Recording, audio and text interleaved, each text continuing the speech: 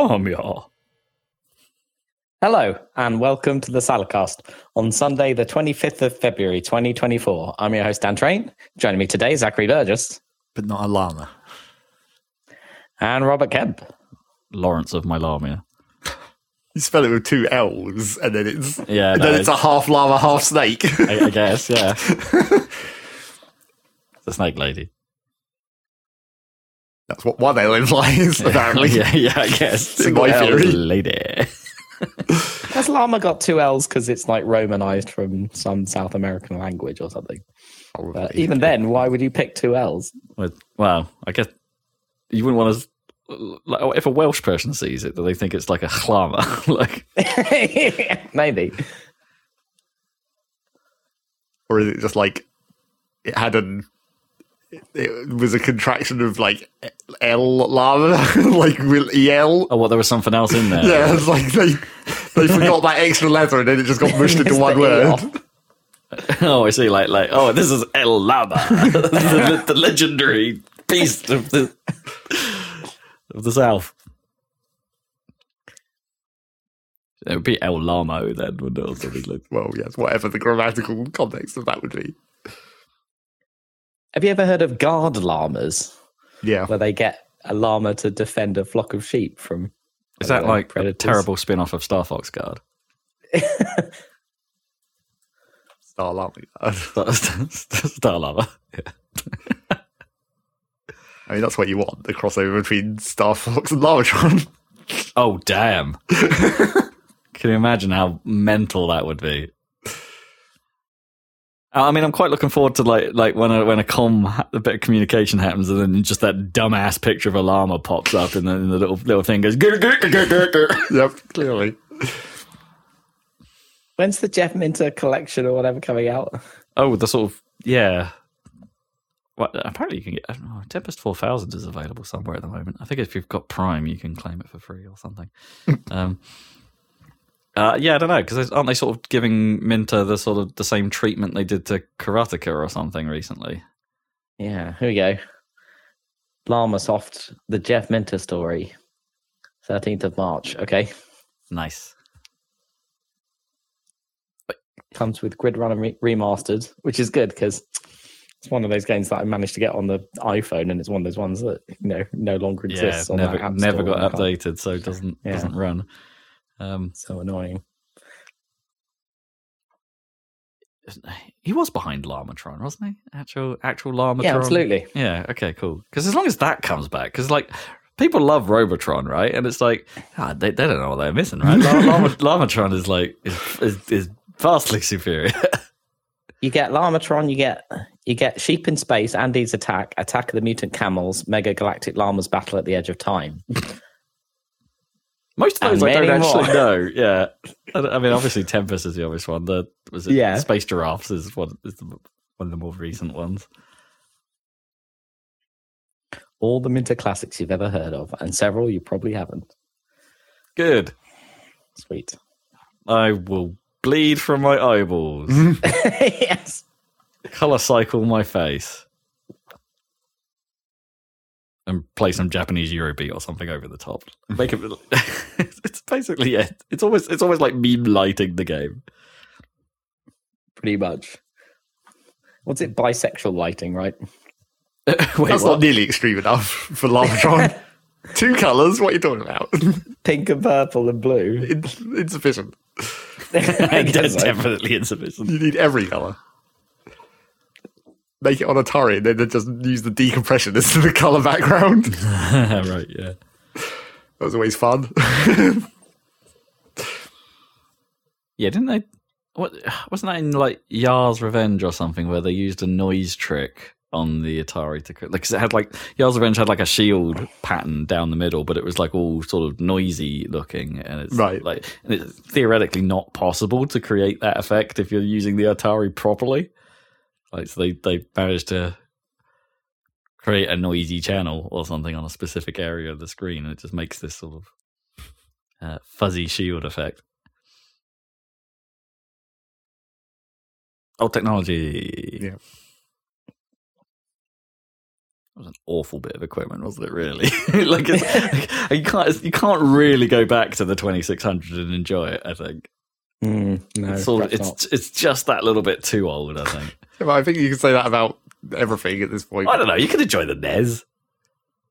Yeah, I definitely. Well, no, I think it's there's a step back down again once you get to 3D. Like it's hard to go back and enjoy N64 stuff now. Oh, I don't know. No, I mean, I'm planning to get my N64 out of the loft at some point, like when I'm back on my retro stuff. But you know,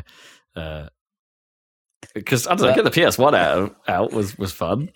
Yeah, but it's a bit like clearly like Yoshi's Island is like fancier graphically in some ways than like Ridge Racer or something. You know, sure. Well, it's more polished in the 2D space. You could vaguely see what's going on. Yeah. And Ridge was pretty polished for what 3D could do at that point in time. Yeah, indeed. I'm sure that choosing that as an example of a good-looking one. Yeah. But yeah, and also it's cheating if you're playing it in like an emulator where you can just up-res it. Sure. Yeah, that doesn't count. And turn off all of PlayStation's like idiosyncrasies with the like, you know, the warping and all that stuff, which, you know, even if you do that, it still looks harsher than it did on a CRT or whatever. Often, like it's a different kind of harsh. Yeah. Yeah. Yeah, I mean, you can fake it to some degree, but you're right. It doesn't quite capture how it used to look. I was very impressed by whatever emulator setting you had when we did Ocarina of Time. Right. It really what's that called? Angry Lion, I think, graphics mode that is in whatever core we were using in a RetroArch. Yeah, it really looked a lot like it used to. Yeah, I mean, I believe the Angry Lion is like specifically for, you know, designed for accuracy. It doesn't up-res. It actually can't do that. And I think it's the only one that actually renders some of the effects in F-Zero X correctly. Like there's like when the menu transitions in F-Zero X, it does like a full frame buffer kind of warpy thing, and I don't think any of the other emulators are capable of doing that. So yeah, go check out our video series, on, Ocarina of Time. We did a complete playthrough on that there YouTube. Happy Saturday. Zach's dying. Give him a minute. Yep. A more rare cough than my regular cough. I'm not ill though. That's not... How's your health? How's our health? Is everything all right? No, it's like when I cough more, that means it's more normal. It's when I cough less, it's when I get ill. No, I see. So like, we've already determined that. Yeah. You have a period of time of being on top of the world. It's like, it's coming. Well, no, it's not really just it's coming. It's just that the cough stops when I'm ill in another way. No, I see. Different. Okay. I've done a fair amount of drinking over the last 2 days, so I guess my stomach's not 100% on form today. But that ain't gonna stop me from getting pizzed. Naturally. I mean, that's what you need. Speaking of bad food ideas related to pizza, even I noticed that we got like the random Domino's advertisement for our door. And one of the things that they're currently doing is cream egg cookie, which you might think, if you're familiar with the cream egg McFlurry, you're thinking like, okay, so there's chunks of chocolate and cream egg sauce in it, and that's how you make the McFlurry. Yeah, sounds pretty nice. So you might think cookie like that, right? But no, it's a whole cream egg in cookie dough, just cooked like that. Oh wow! What? So it's like a cream egg encased. Yeah. Well, it's like the cookie even like spread. It's like. It's flat, but then there's just a huge mound in the middle where the cream egg is. So the cookie isn't even spherical. It's like made its own stand. Yeah, but they're too big, aren't they? Full-on cream egg. Yeah, you would think so. Somehow. And how the fuck are you going to eat that? And it's like you're eating a hot cream egg. That's just going to. Well, is it hot by the time it arrives? Well, I mean, as hot as anything from Domino's. I mean, I guess if you're doing Domino's properly, by the time you've eaten the pizza, it might have cooled to an adequate temperature. True. But still, it will have been at the very least melted and re-solidified, which probably won't help either. Or it is still like vaguely molten just because, cream eggs, right? They're kind of already a bit gungy. Well, yeah. I mean, you would think picture this. You would think that any amount of heat would make the middle of a cream egg even more runny. Right, yeah. I'm sort of imagining it a bit like maybe to help visualize this. Like, the sort of like pods that the alien face huggers come out of. Right. It sort of looked like that, but in cookie form. The cookie is a bit more expansive. Like they've tried to give you a reasonable amount of cookie compared to the amount of egg, which basically means that the cookie has to extend out a bit further. I've found a picture, and okay. I like their description. We've taken our famous Domino's cookies and stuffed them with a whole Cadbury's cream egg. No, really, a whole one. It kind of looks like, obviously it's different on the outside, but it kind of reminds me, looking at it in cross-section, because they've cut one in half, obviously, so you can see the cross-section. It reminds me of a deep-fried Mars bar. Yeah. No, that's immediately what I was thinking when Zach said that. But, like, I don't know, at least it's sweet encased in sweet rather than whatever the hell category. I suppose batter can be sweet, right? But from a chip shop, it's not going to be that kind of batter, right? It's going to be like the same stuff you put your sausage in. I think I'm loving the Google results. There's the Domino's one at the top, and then it's like Sky News, conservative peer outraged by Domino's new cream egg. Obviously. And then the Sun, quote, I can confirm these are banging. Scream. Wow. Banging Domino's desserts. The Tory peer criticises Domino's and calls them egregious. Yeah, good one. Deary me. Very funny. That's some journalism, that is. Impressive journalism. Do you think they did it more for clicks than for actual? Well, yes, obviously. I mean, you ask that question about any media, basically, at this point.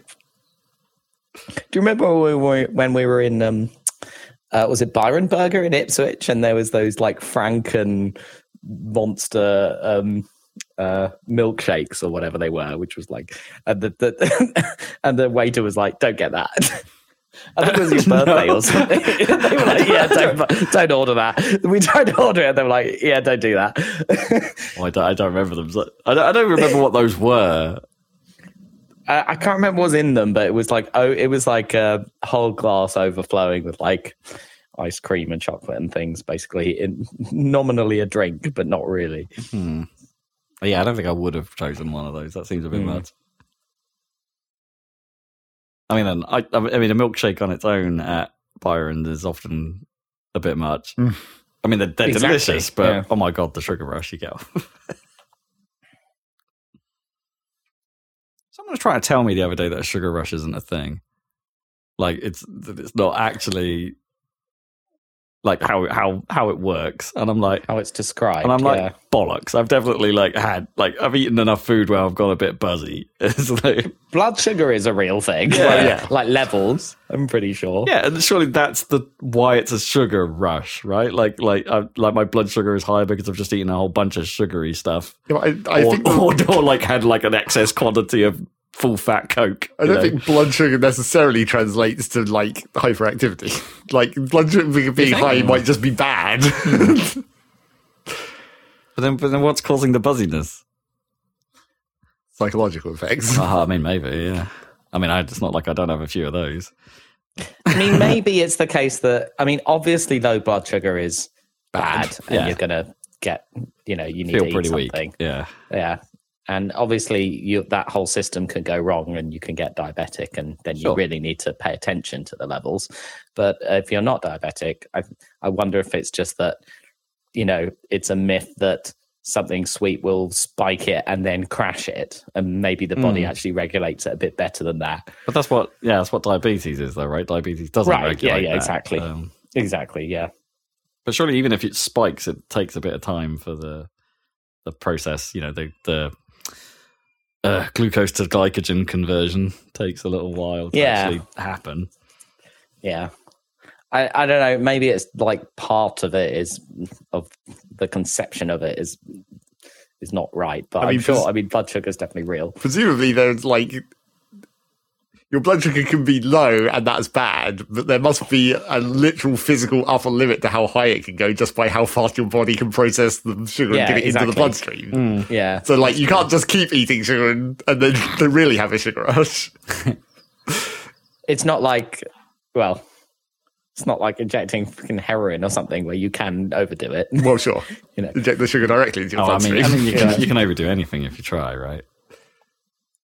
you can die from chocolate. Well, yes, but that's not. It's not going to be. Well, it might be because of blood sugar, but that's not going to be infinite blood sugar.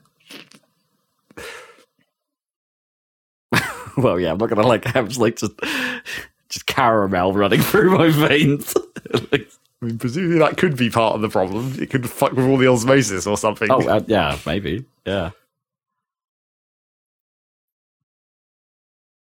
We don't know shit about biology. No. Just that we have shit. We've proven that. Sugar does not cause hyperactivity in children. Double-blind trials have shown no difference in behavior between children giving sugar-full or sugar-free diets, even in studies specifically looking at children with attention deficit hyperactivity disorder. Oh, okay. Well, that's not talking about sugar rushes, is it? It's true. That's a different thing. So maybe they were getting confused about what that actually was. So if Badger decides to have a bit of cake, it's probably not the end of the world. Is what that's saying. I think it's fine. Maybe. It's not like we have to go, oh God, hold on to your butts. Well, I mean, this is going to be a rough half hour. Presumably, you actually specifically have to not do that in order to prevent the psychological effects that might cause it to happen. Yeah, I guess, yeah. Don't placebo him into being hyperactive by accident. Yeah. Yeah, maybe if we project the terror of a sugar rush, he will actually just go mental.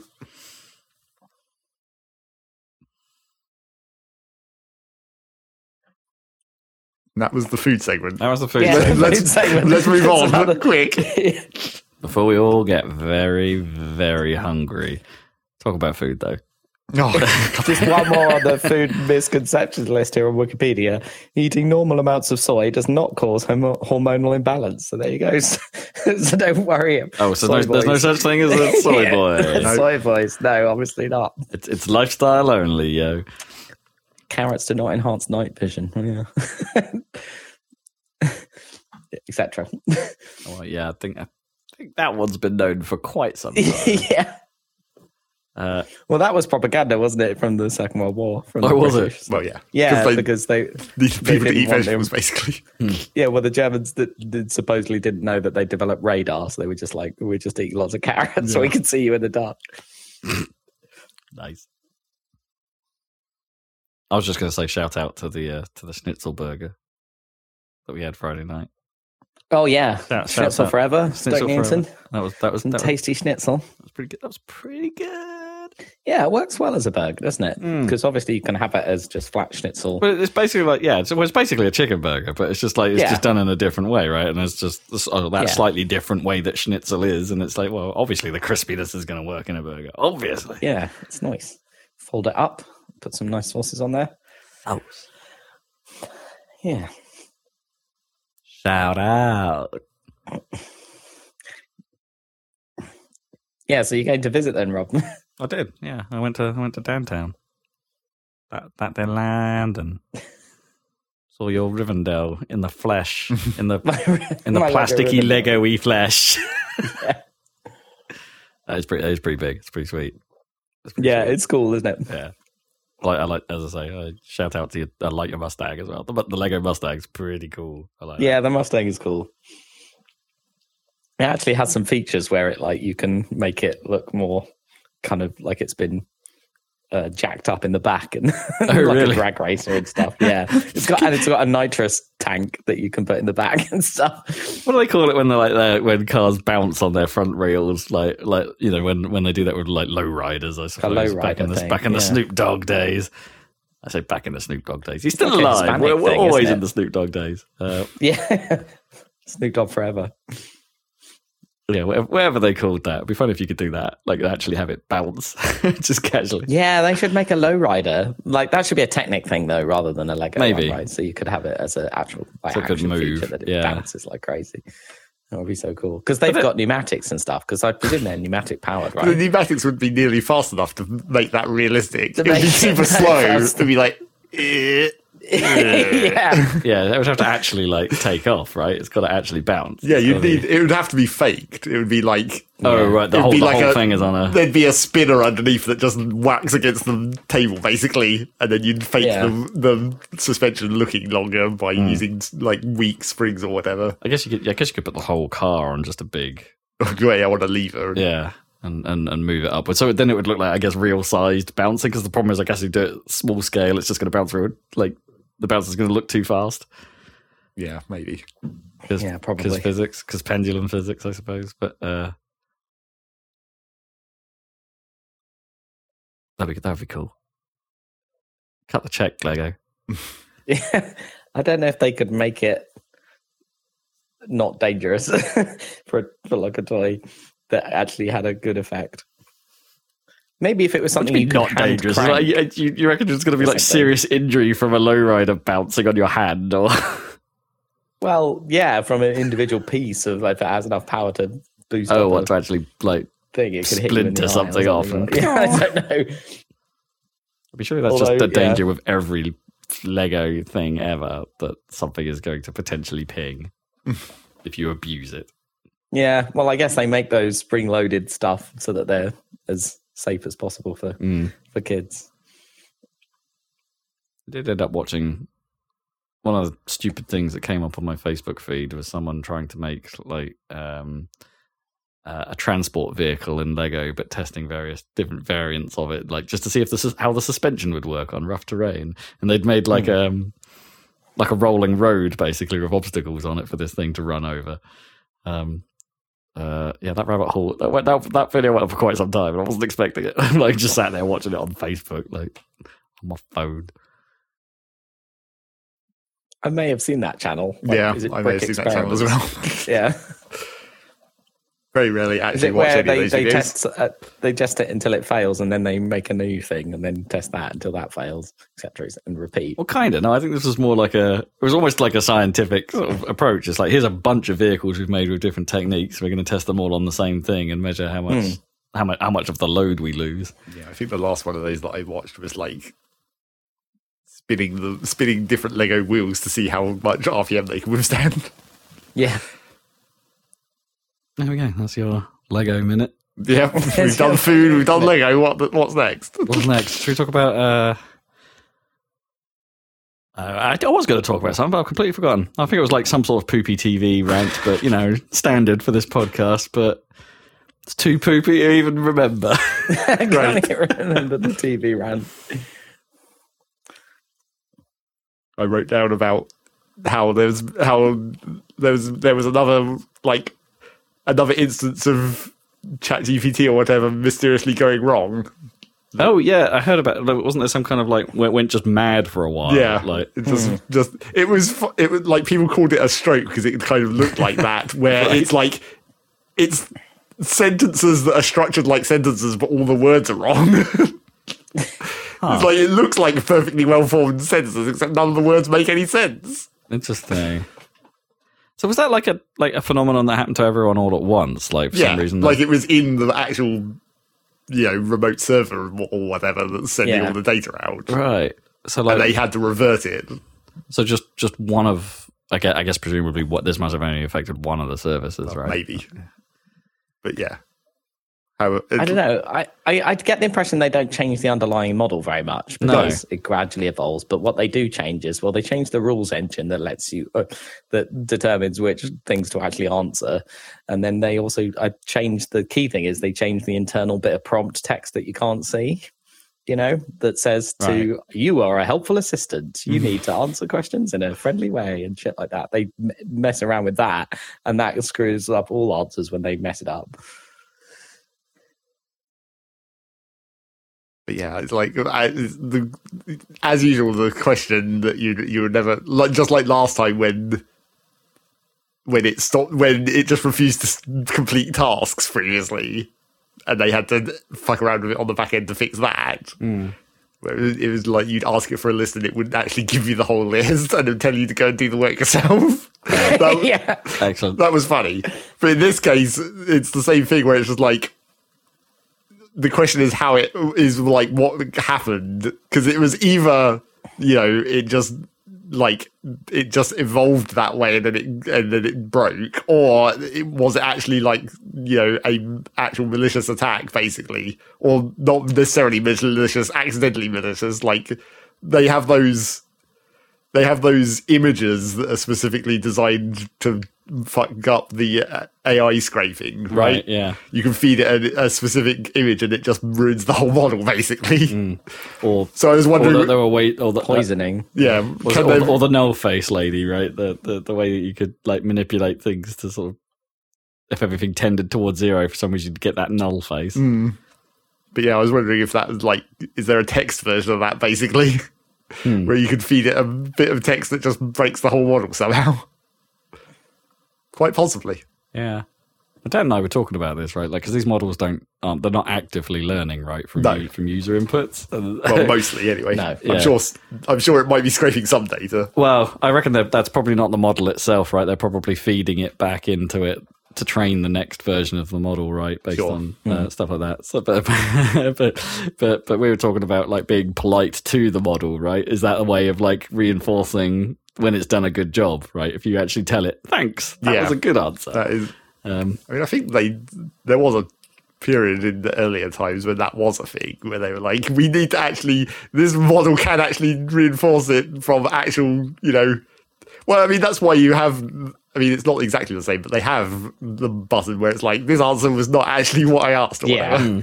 Yeah, they have that. Yeah. Which is even funny because that really doesn't work when you just prompt that, right? Like when you say, it's like, no, that's not what I asked. Like if you type that in, often the engine just sort of ignores that and doesn't really know what to. Yeah. Goes off on a different incorrect tangent.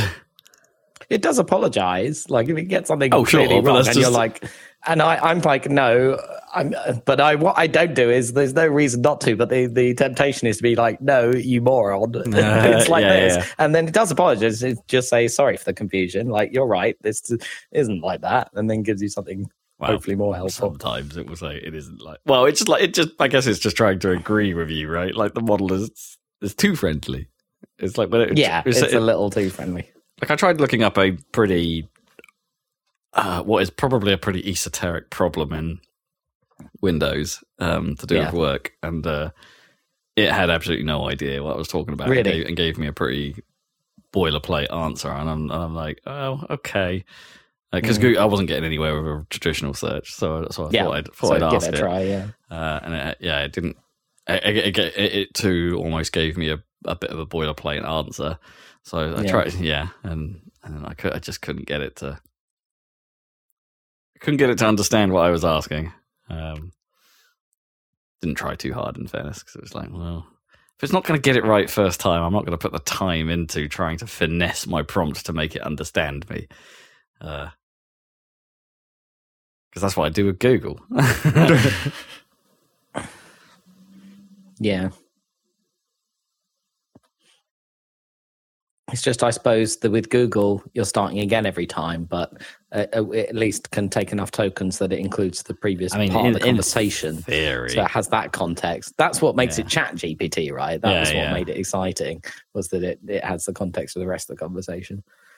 Yeah, in theory. I've found that to be flaky. Like its idea of context, or any engine's idea of context is just, it forgets things. Obviously, it's like, no, let's talk about that other thing, and it goes, what other thing? That kind of thing. What, from the same conversation? Yeah, I've never been that impressed with its context awareness. Like it just always seems like it's not. Never seems to quite remember exactly what you've talked about before, especially with the image generation side of things, right? Whenever you ask it, like, oh, now take that and change it in this way, and it just doesn't do it, that kind of stuff, or take that guy over there and modify it, and it's like, no, don't know what you're talking about. Or if you want to go back a step, right? Like you do something and you modify it, and then go, no, go back to that original one and let's work from there. It's like, no, I can't do that. Yes, that information doesn't get saved.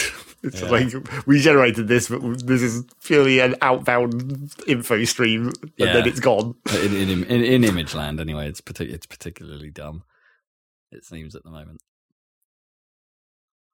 I wonder, we were so Dan and I were looking at like Sora, right, the new video creator. Yeah. And we were having we were talking about like, oh, does this mean the death of the bad AI, of the really bad AI ads? The funny ones, the ones you want. Like, are we not going to get another terrible Pepsi ad? Yeah. or hilarious Pepsi ad, I should say. Like, have we gone past that point mostly? But then I was just thinking, like, actually, surely we'll just get to the point where we can ask these video engines to make one in the style of a bad AI video.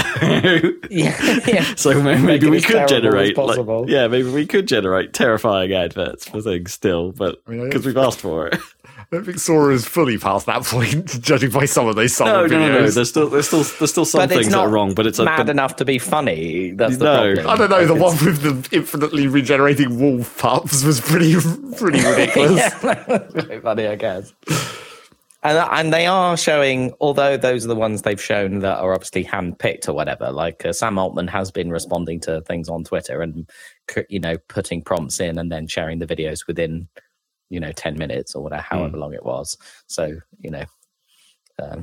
it's, evidently it isn't all entirely handpicked from hundreds of attempts, I want the option to basically, because he was talking about, like engines like hallucinate after a while, right? They get away from the original content, the original ask, and it's like it only does 1 minute, right? Well, yeah, and a bit of me just wants to turn that limitation off. Keep going. Just keep going. I want to see what you really think about Sora. If I ask you this, what do you really want to do? Give me minute 5. Well, I mean, don't generate the whole sequence. Just give me minute 5 to 6 or something that would have been in the sequence. Well, maybe you could just trigger to do that by feeding it the last frame of the previous thing as the prompt for the next bit. Oh, maybe, yeah. Just keep it going. Just take this image and create another minute of I haven't footage. even told you what this is. Just roll with it. Go. That could be pretty funny. Yeah, what if the last frame is one of the messed up ones? Like a dog with 3 mouths or something. It's probably quite likely. Yeah. Still. And then you feed that in and it goes, well, here's your Kerberos video.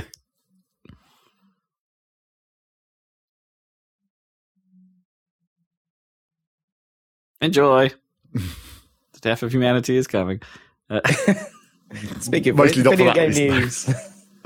Video game news. Well, there was a Nintendo Direct. Yep. A partner Direct. Of which very little of interest happened. Yep. In fact, I barely took a note. I guess the one thing that was vaguely interesting is confirmation of a couple of games that are belonging to of a certain Microsoft that are coming to Switch. That being Grounded. That was an Obsidian joint, was it? I can't remember. Anyway, the sort of Honey, I Shrunk the Kids survival game will find a home on Switch, and also Pentiment, which seems like that's a brilliant choice of something that pretty obvious. Yeah, good Switch game. So this all sort of feeds back to I guess in between last episode and this episode, Microsoft did announce exactly what all these rumors about them going multi-platform actually mean, and it's a very limited trial at the moment, in essence. So I actually don't know what the 4th game is, but they basically said there are going to be 4 games that we're going to put on other platforms. And Starfield definitely will not be one of them. They said that, and we're just gonna. Yeah, we're just going to see. We're just going to test the water. We're going to see how these do on other platforms, and it's I guess it sort of makes sense, right? Put everything out on Game Pass first. Let us subscribers get the benefit of anything Microsoft want to put out first. And if it's I want to say maybe, and this is going to come out a little bit harsh, maybe if it's a slightly underperforming game for them, maybe they want to recoup a little bit of finance on it, make a little bit more moolah. Put it on other platforms. I don't think anyone's going to mind. No. And more power to them. I think it's fair to do that. So the third game that they've said is Hi-Fi Rush. Those rumors were, of course, true. But it's only actually been properly announced for PlayStation, despite the rumor stating it was going to come to Switch. But absolutely no sign of that happening. So people are now suggesting, maybe it will come to Nintendo, but maybe that they're holding off till Switch 2. Maybe the Switch couldn't quite handle Hi-Fi Rush in the way Or maybe they just didn't finish in time. Yeah, maybe that's it. Maybe they just need to delay that version a little bit more. Maybe needs a bit more time. But the PlayStation announcement has already happened. Anyway, that's all that really was in the end. It's not the big. Microsoft is still going to be in the console business. They assured us that the next version of Xbox will be a huge technological leap, because of course they'd say that. Of course. And that's it. That's all there is to all of that hoo-ha. There will still be first-party Microsoft games that are exclusive, but there may be a few that aren't. That's Which is nice to hear. Yeah, it's no real bad news for anyone, really. No, it's all good. The only other two things I've picked out from this thing was we got a little look at the Battlefront Classic collection, because what? The Star Wars Battlefront. Right. They're putting out the originals, not the modern ones, not the Frostbite engine powered ones. They should just put out the one that got cancelled or whatever. That was nearly done. Which one was that? But that must have been 3, because 1 and 2 definitely came out. I don't know if they've. But anyway, they're putting those classic collection. That's coming to Switch. We know that's coming to PlayStation as well. Presumably, there's an Xbox version. I don't know. I don't know. It just looked. It's weird, isn't it, to be like, hey, look at this game. They look right jank now, because it's not really been not what's been done to it. It seems. Maybe it won't come out like the other Star Wars games didn't. Oh yeah, the was it the KOTOR? Is the KOTOR remake still? No, the remake isn't happening anymore. Is it? But the remaster sort of came out. Mate, I don't remember which one was which. I can't remember. There was something about KOTOR. Yes, something failed. One of them didn't come out. And there's a brand new Super Monkey Ball. Really? Yep. Called Banana Rumble. Because they put out basically a sort of remake collection of the first few Monkey Ball games last year on Switch. And this is basically more of the same, the same graphical style they used for that remake, which, isn't as good as how the original looked, honestly. The original had style. This just looks kid friendly. It's that doesn't capture my imagination. But yeah, I mean, it's just interesting. There's a brand new Super Monkey Ball, and it's got a new mechanic. You can charge up a boost. You can basically, they call it a spin dash as well, which is funny. So I don't even know if Sonic is cameoing in it, which that she should have done really if they're going to call it a goddamn spin dash. They don't spin in the right way though. They sort of spin horizontally. Yeah. Even though it has the action of you spinning forwards, right? It didn't look like a Sonic on the spot spin.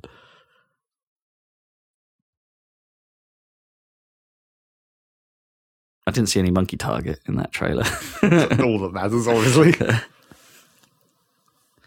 So there's that. Gearbox is in the news this week. Everyone's favourite game creator. Used to be favourite, yeah. Yeah. Because that their Borderlands trailer came out. It looks like a sort of semi-bad, mid to middling video game adaptation. Not even Jack Black as Claptrap seems to save it, I don't think. Trailer for what? The TV show? No, a movie, full-on movie. It's got Kate Blanchett and Jamie Lee Curtis, and as I say, Jack Black is Claptrap in it. And Kevin Hart. I might be overstepping a little bit here, but a bit of me looked at the cast for Borderlands and was just like, they might have they overaged how you imagined the protagonists from the first Borderlands game were, because everyone looks. That cast feels old for Well, I think that's not necessarily a choice of the design of the characters as much as the acting of the actors. I don't think they were worried about how they look. I think they were worried about Well, sure, funny who it is, comedy. and it's supposed to be a comedy, and are they just trying to say it's like, oh, we don't have young comedy actors at the moment? Well, not ones that people who like Borderlands like, probably. Yeah, maybe that's it. That's a point, Maybe yeah. the market research panned out. I don't know. It just didn't feel. That's not how and I guess maybe it's hard because of the Borderlands art style. It's not in my head where I would have put them. You know, where I would have placed those characters. But do you really even remember the characters of Borderlands as being characters? Well, The no, player because characters? I guess not, because they were only really personified properly in Borderlands 2, right? Yeah. Because they And made you even play then, as other people. kind of not much. One of them specifically, always intentionally as part of the comedy, gets incredibly no characterization and then dies. Right. I mean, it's all about Lilith, right? That's It's the only one that actually matters, yes. yeah, the most characterized character. Yeah, so there's that. Oh, and there's tiny Tina in it. I guess that's the youngest member of the cast. In other Gearbox news, they're bringing back Gigantic for some reason.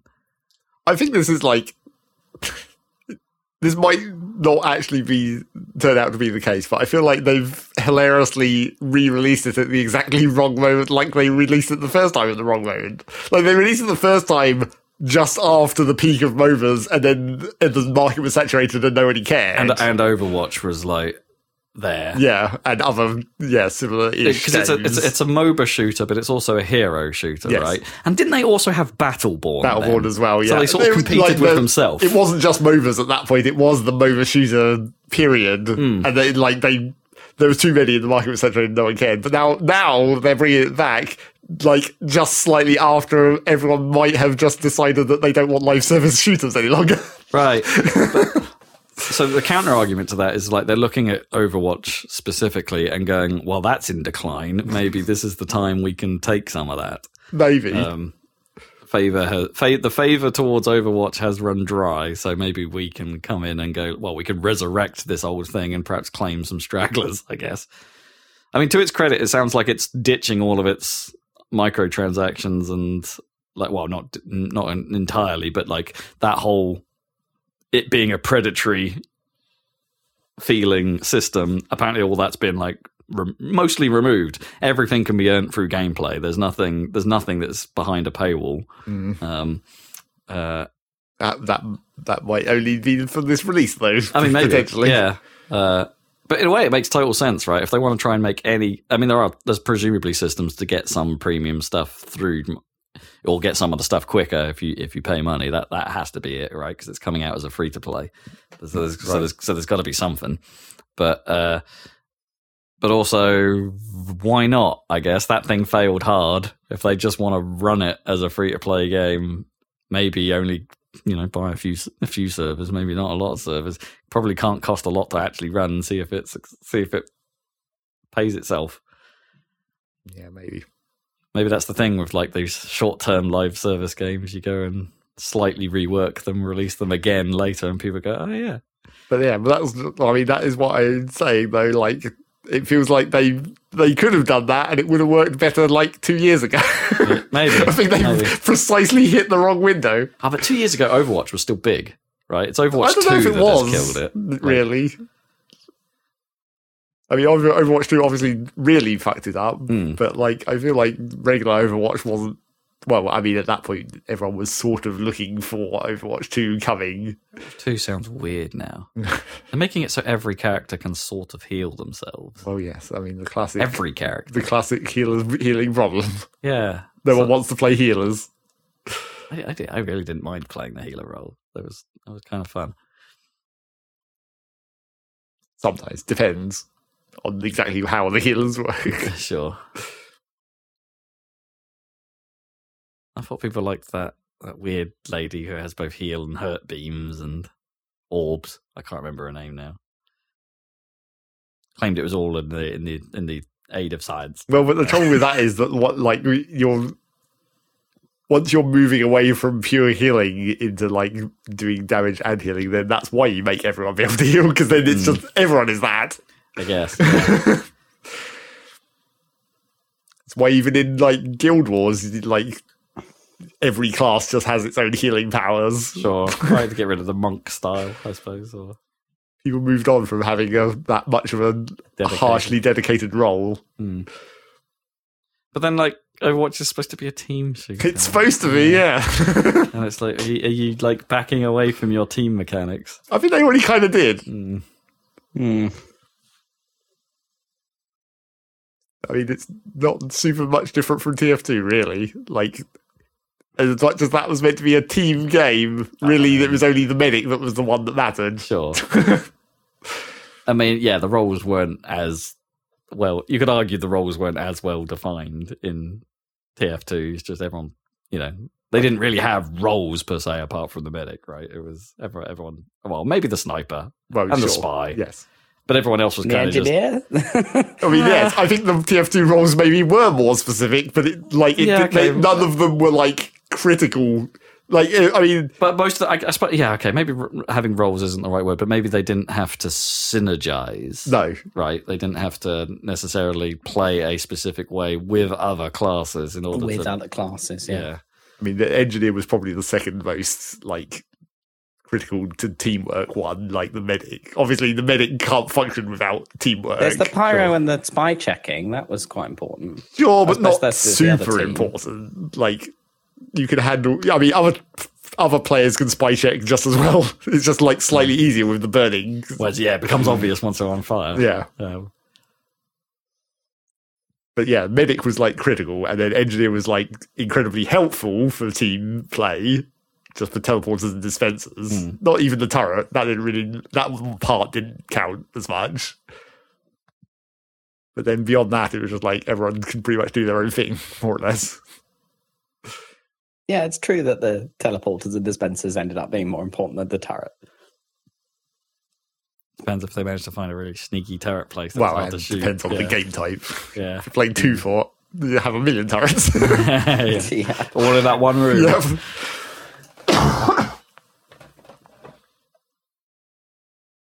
So anyway, old games. I do kind of miss TF2 a little bit. Yeah, it's not like there's something to replace it because you just got Overwatch, right? I guess. Well, I guess it's a million games, but still. Yeah. It's not like there's a clearly better designed game to play now. No, I mean, I would have argued Overwatch 1 was that, but I'm not so convinced now. I guess I've never tried it since it went Overwatch 2 myself, but and I'm sure it's still fun. But like, I'm probably gonna if I ever went into it, I'm kind of scared. I'm just gonna go into it and go, yeah, but now it's not like the original, and now I can't play that, and that would make me sad. It's like every time you think about Monday Night Combat. Oh god, there we go. Just be sad. Yeah, just be unhappy because there just is nothing to do. Well, I mean, technically Monday Night Combat you could still play. There's just no one playing it. Sure. Yeah, it's like if you can get a group of 6 people together, you probably could play that by yourselves. Yeah. I'm kind of sad there's no Left 4 Dead, really. That's slightly easier to still get back into. Yeah, I think that still flies, right? That's still okay. But, it is weird to go back to. You forget how weird the function of that game was. I guess how old, because it's old school PC, I suppose, at this point. Yeah. Right? It's not sort of before everything started modernizing on PC to sort of match what console was up to. And it's just like, it is just old school in certain ways. It's just like, ways, What, no aim, don't sight? Well, yeah, that obviously. but like, even just the movement of it feels in that sort of ancient Doom-esque style of like, you just chug along in a very straight way. You push the button and you go forward.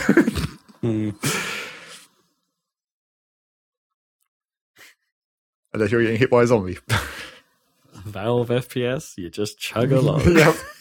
We're going to get to that in Half-Life soon. Half-Life 2. Half-Life 2 videos. Basically Half-Life the 2 same. is a little less insane speed Quake skates as Half-Life 1. Well, it's a bit more normal.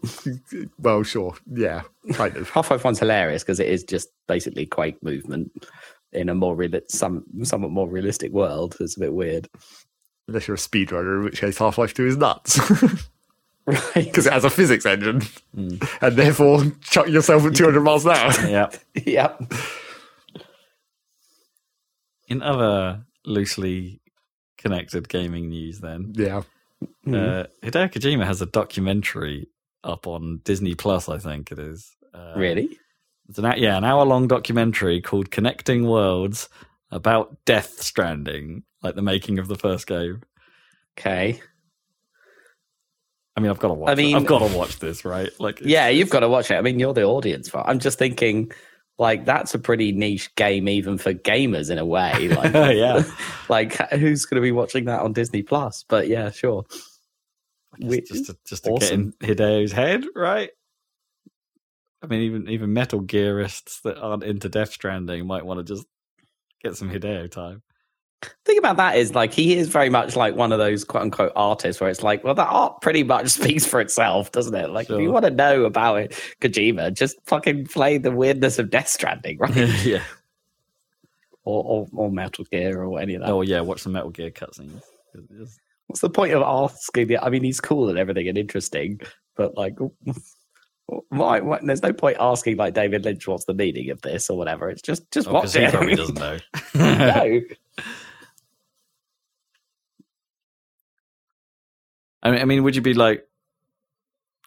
I mean, I guess the ultimate disappointment would be like you're asking Kojima something deep like that, and it's just like because it's cool, and it's like, is that like? And if he just, But I think that probably is the case. yeah, I 100% reckon that is all he's working with. But like, also, like, is that a disappointment if you knew that was actually what it was?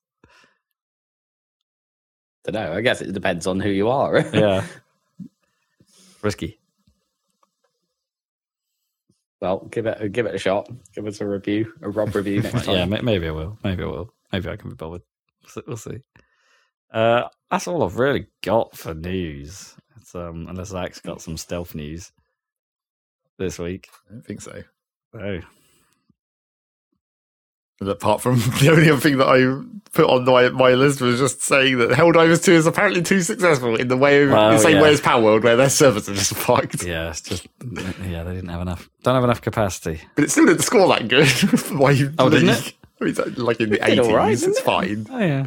But like, 82 is pretty good. I thought that might make you actually want to play that, Zach. well, I have been thinking about it. Yeah. Okay. I mean, someone at least like there's a bunch of people on my Steam list playing it, and the person that I was previously playing Power World with has started playing it. But it looks like I haven't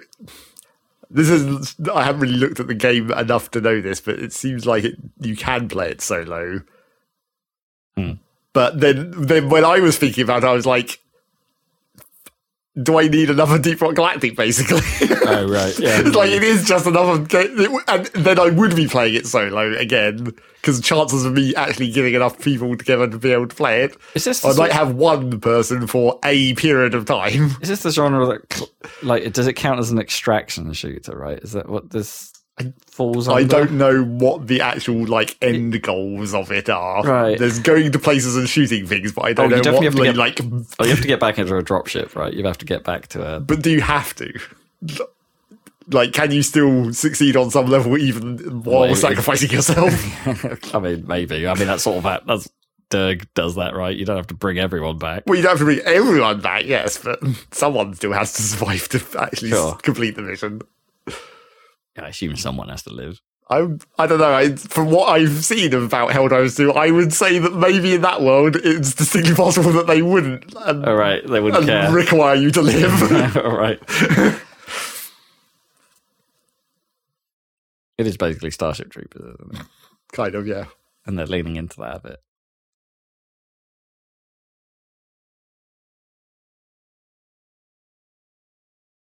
So yeah, maybe I'll end up playing that.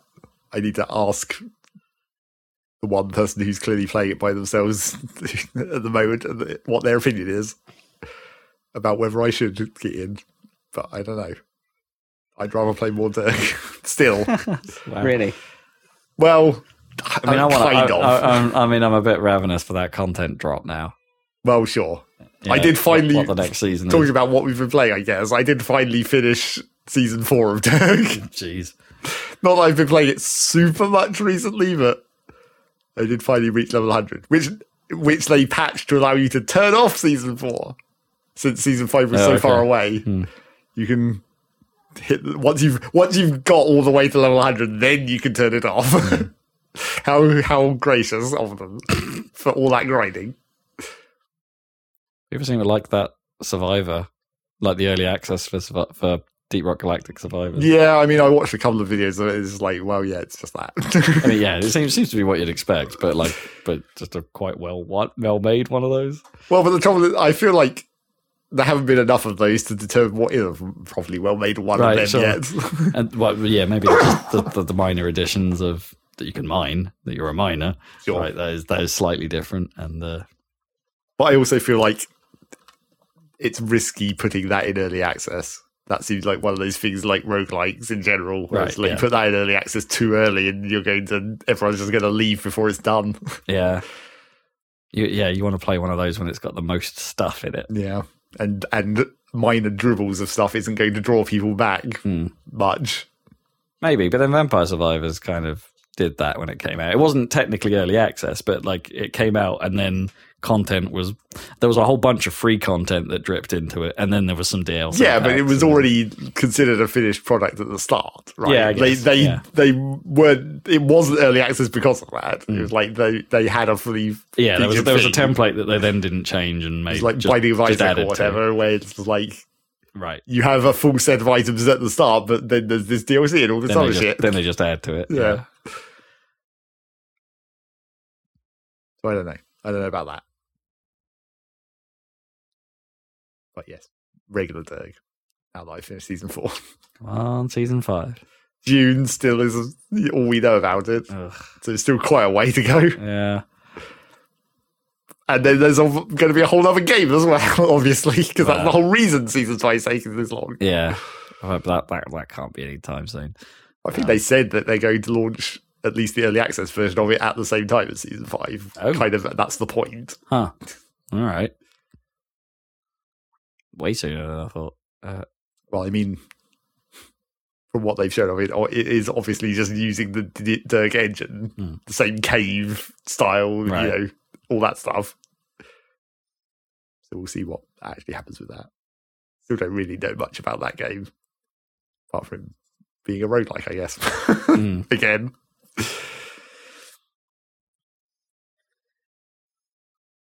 News! Oh, I mean, I guess we watched the Super Bowl as well.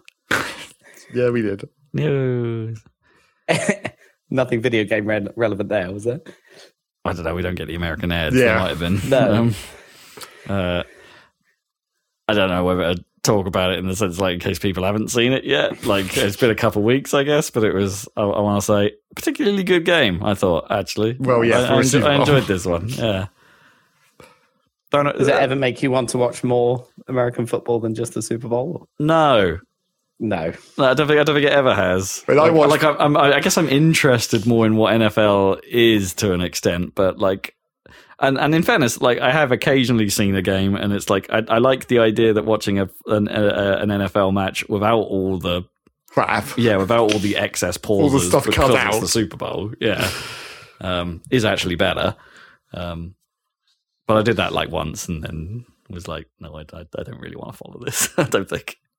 It's like just any sport that has, other than F1, that has just too much going on.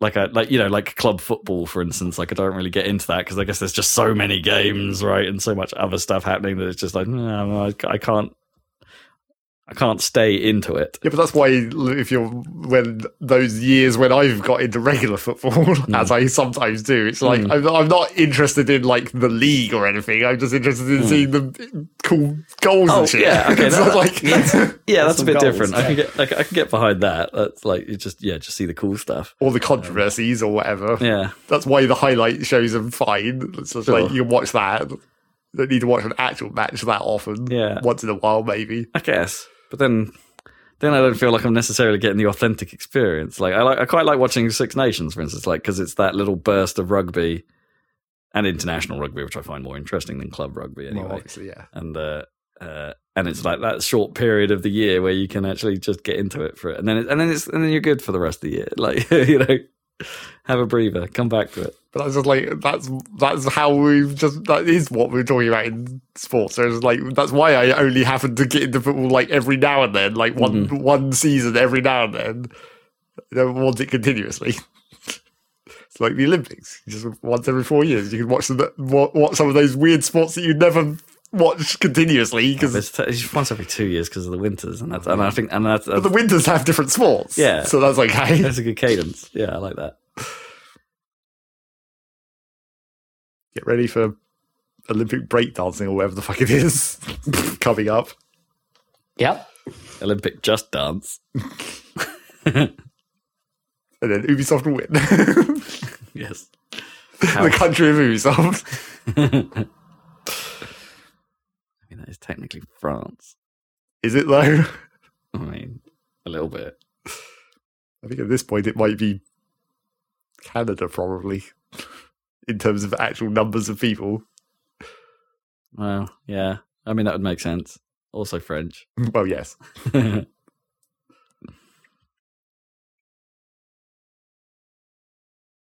Also, F1 is like, I don't know. Yes, there's like 24 races this year, so it's like it's getting bigger. There's more and more of it than ever before, but it's like but the race is like there is the one race, right? There's not like there's like branches of races that, like in team. So there's not a league over here and a league over there, or like in American sports, right? You know, the NHL in particular, like they have all the conferences in NHL, right? Yeah, but that's only due to the scale of the country. That's not like that's the only reason that's like that. It's like if you took the teams that exist in English football and spread them out over America, they'd have to do the same thing. Maybe, but then. But do you know what I mean? There's just like this one centralized thing, so it's just easier to follow the whole picture. Oh, there's the one race where everybody is every week, and it's yes, but fine. That's why you pay attention to it that much, because like it's not like you're continuously watching Formula E and Formula 2 and all the other ones that do happen. No, and I guess you can do that. It's like I've dipped into the odd Formula E race just to see the weirdness of it. Yeah. Or all the other car racing that goes on continuously all the time. I mean, there's loads of it, yeah, but not a lot of it is actually broadcast. Well, not the channels we get anyway. Yeah. Bring back truck racing. It's never gone away. No, I bet it's just impossible to get videos of it. It used to be on Eurosport, like back in the day when Sky was analog, right? Like, yeah.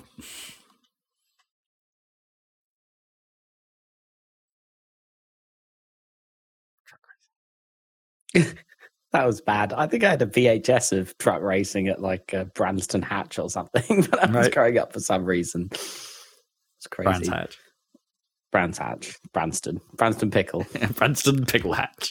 Deploy the pickle hatch. I mean, it'll be a pretty good sponsorship, right? If they just change the whole course to Branston Pickle Hatch. Branston Hatch, yeah. Doesn't really care.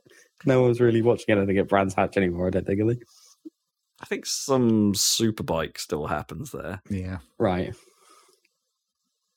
Well, probably they do truck racing, but it's weird having the European cab over trucks racing because they always look like they're going to fall over. Yeah. But that's the point. Yeah. How does that even work? What do they do to stop them? I suppose they're really bottom heavy with they actually aren't that unstable. No. They just look like they should be. They just look it, yeah.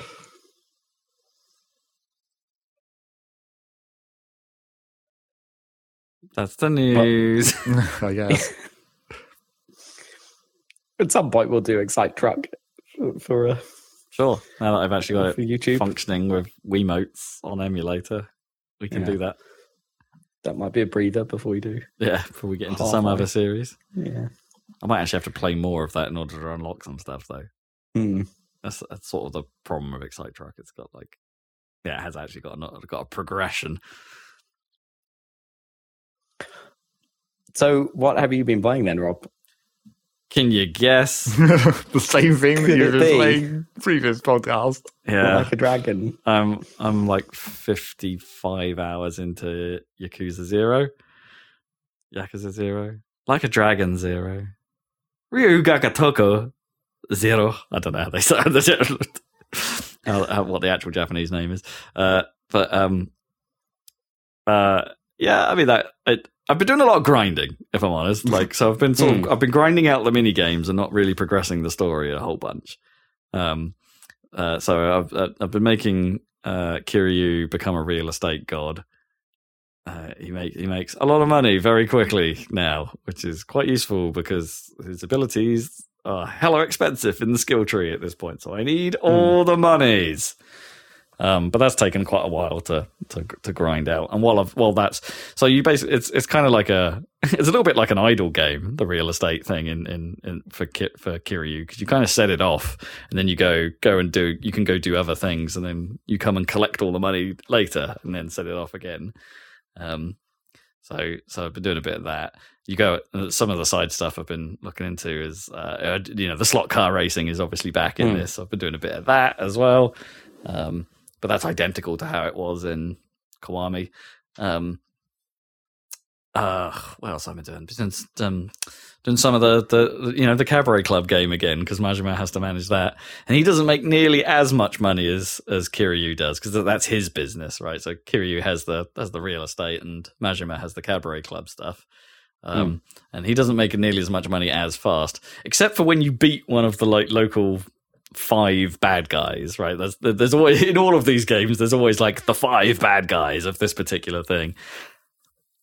And when you beat one of those, you do get a hefty money bonus for doing it. But that doesn't mean he does. Yeah, his economy is slightly different from Kiryu's. That means like you get these sudden influxes of a whole bunch of cash, rather than like having a nice steady stream that you can manage. So the dynamic's a little bit different. I've been doing some fishing. Catching me some fish. It's like it's the easiest fishing mini game that I think these games have ever had. So that's not too arduous to do. Just spend all of your billions of yen on a good rod, and then you're sorted. On a rod. Yep.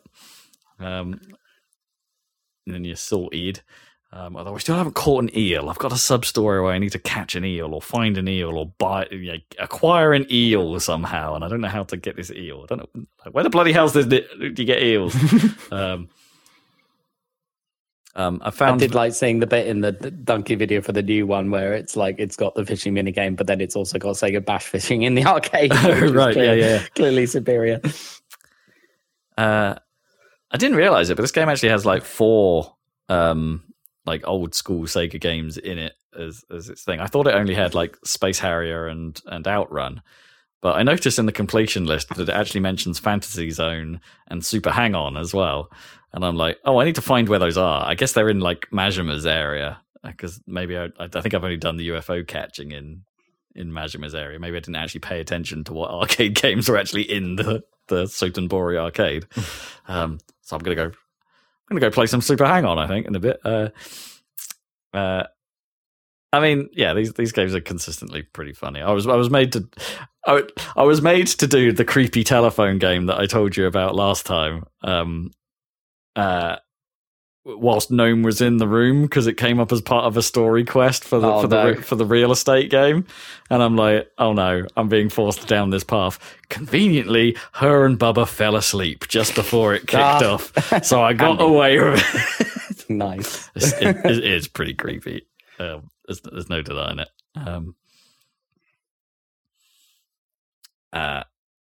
And there isn't a cheat, right? So one of the collectibles in this game this time, there's always been a thing in all of the like Yakuza games where you see these like little shiny dots on the floor, and you can there's something to interact with. And this time you're collecting old. Do you remember telephone cards?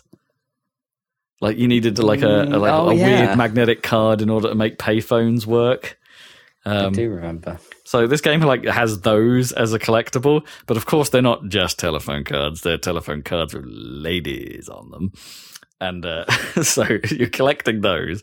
And when you find there's like 3 of the same lady in a set that you can find in this thing. When you find those, you can go watch a video of that lady at the video store. And you've got to do that at least once if you want a sweet 15 gamer score. So I went and did one of those. It's a little bit creepy, in that sort of like what do they call them? Gravure idol? Is that the term they use for Japanese? Like, not quite porn, shall we call it? Right. Yeah. What's the UK equivalent? Sort of like glamour model? Is it? Is that still a term that's used? Yeah. Isn't that what they use for like the page 3 girls? Kinda. Like, Yeah. glamour? Yeah. I mean, there's no actual nudity in this game, but like it's not like it's one of those. But like, still, you're still watching video of someone in their bikini, like maybe shooting a bubble gun. It's a bit weird, I guess you can only look forward to the modern Yakuza games where the cabaret club is entirely FMV, right? So they're still doing that, I guess. Dear. They're still doing that.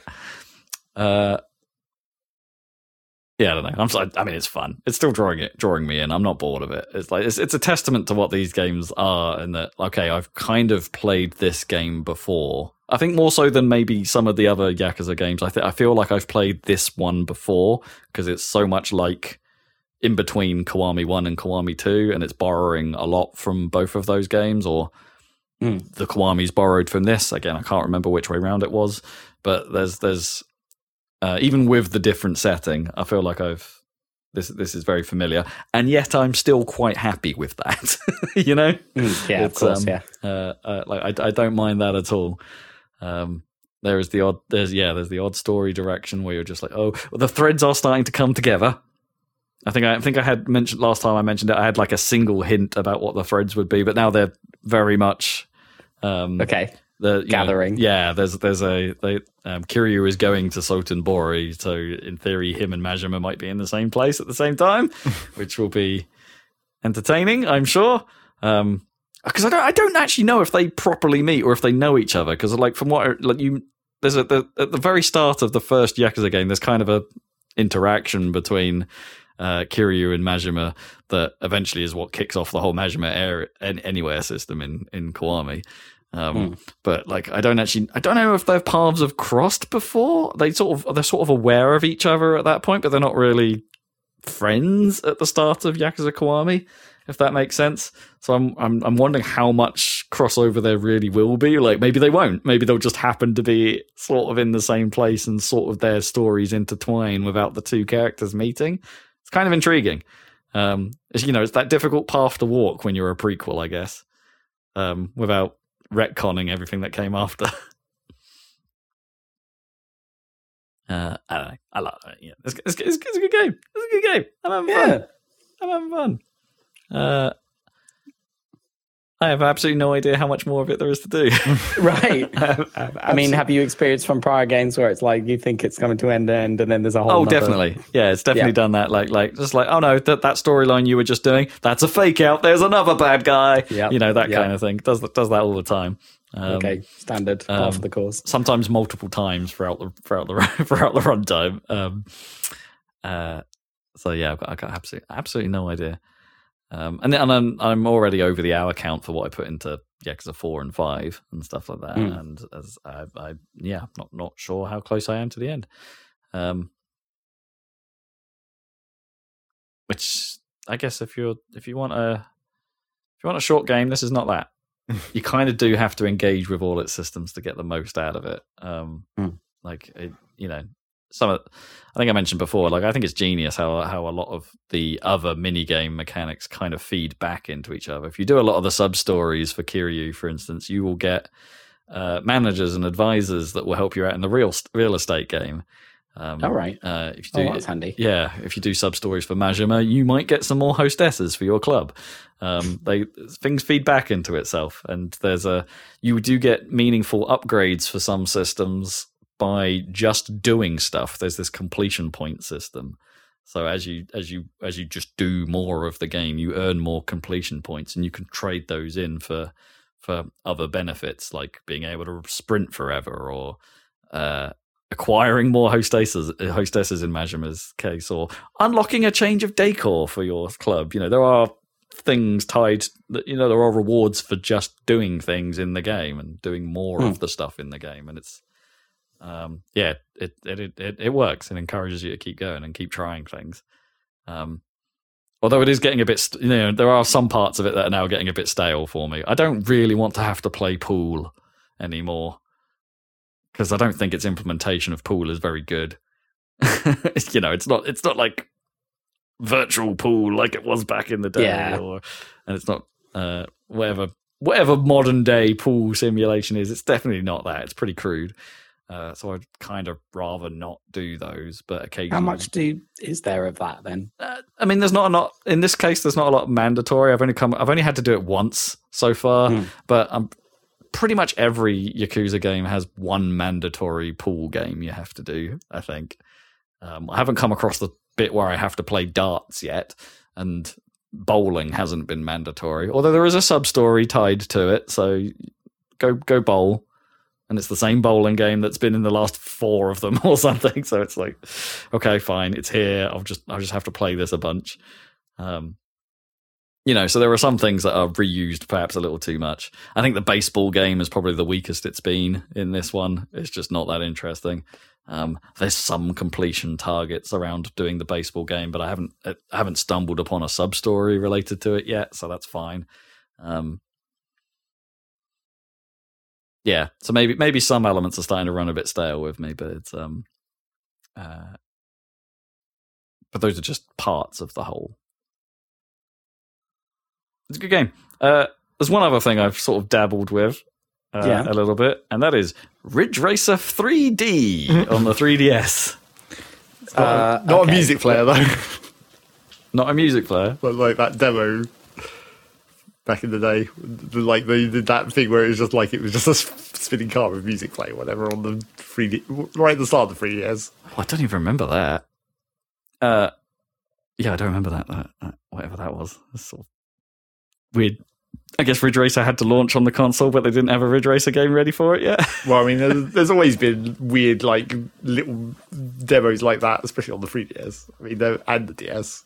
You remember Metroid Hunters? Oh god, yeah. The classic, what the hell is this thing?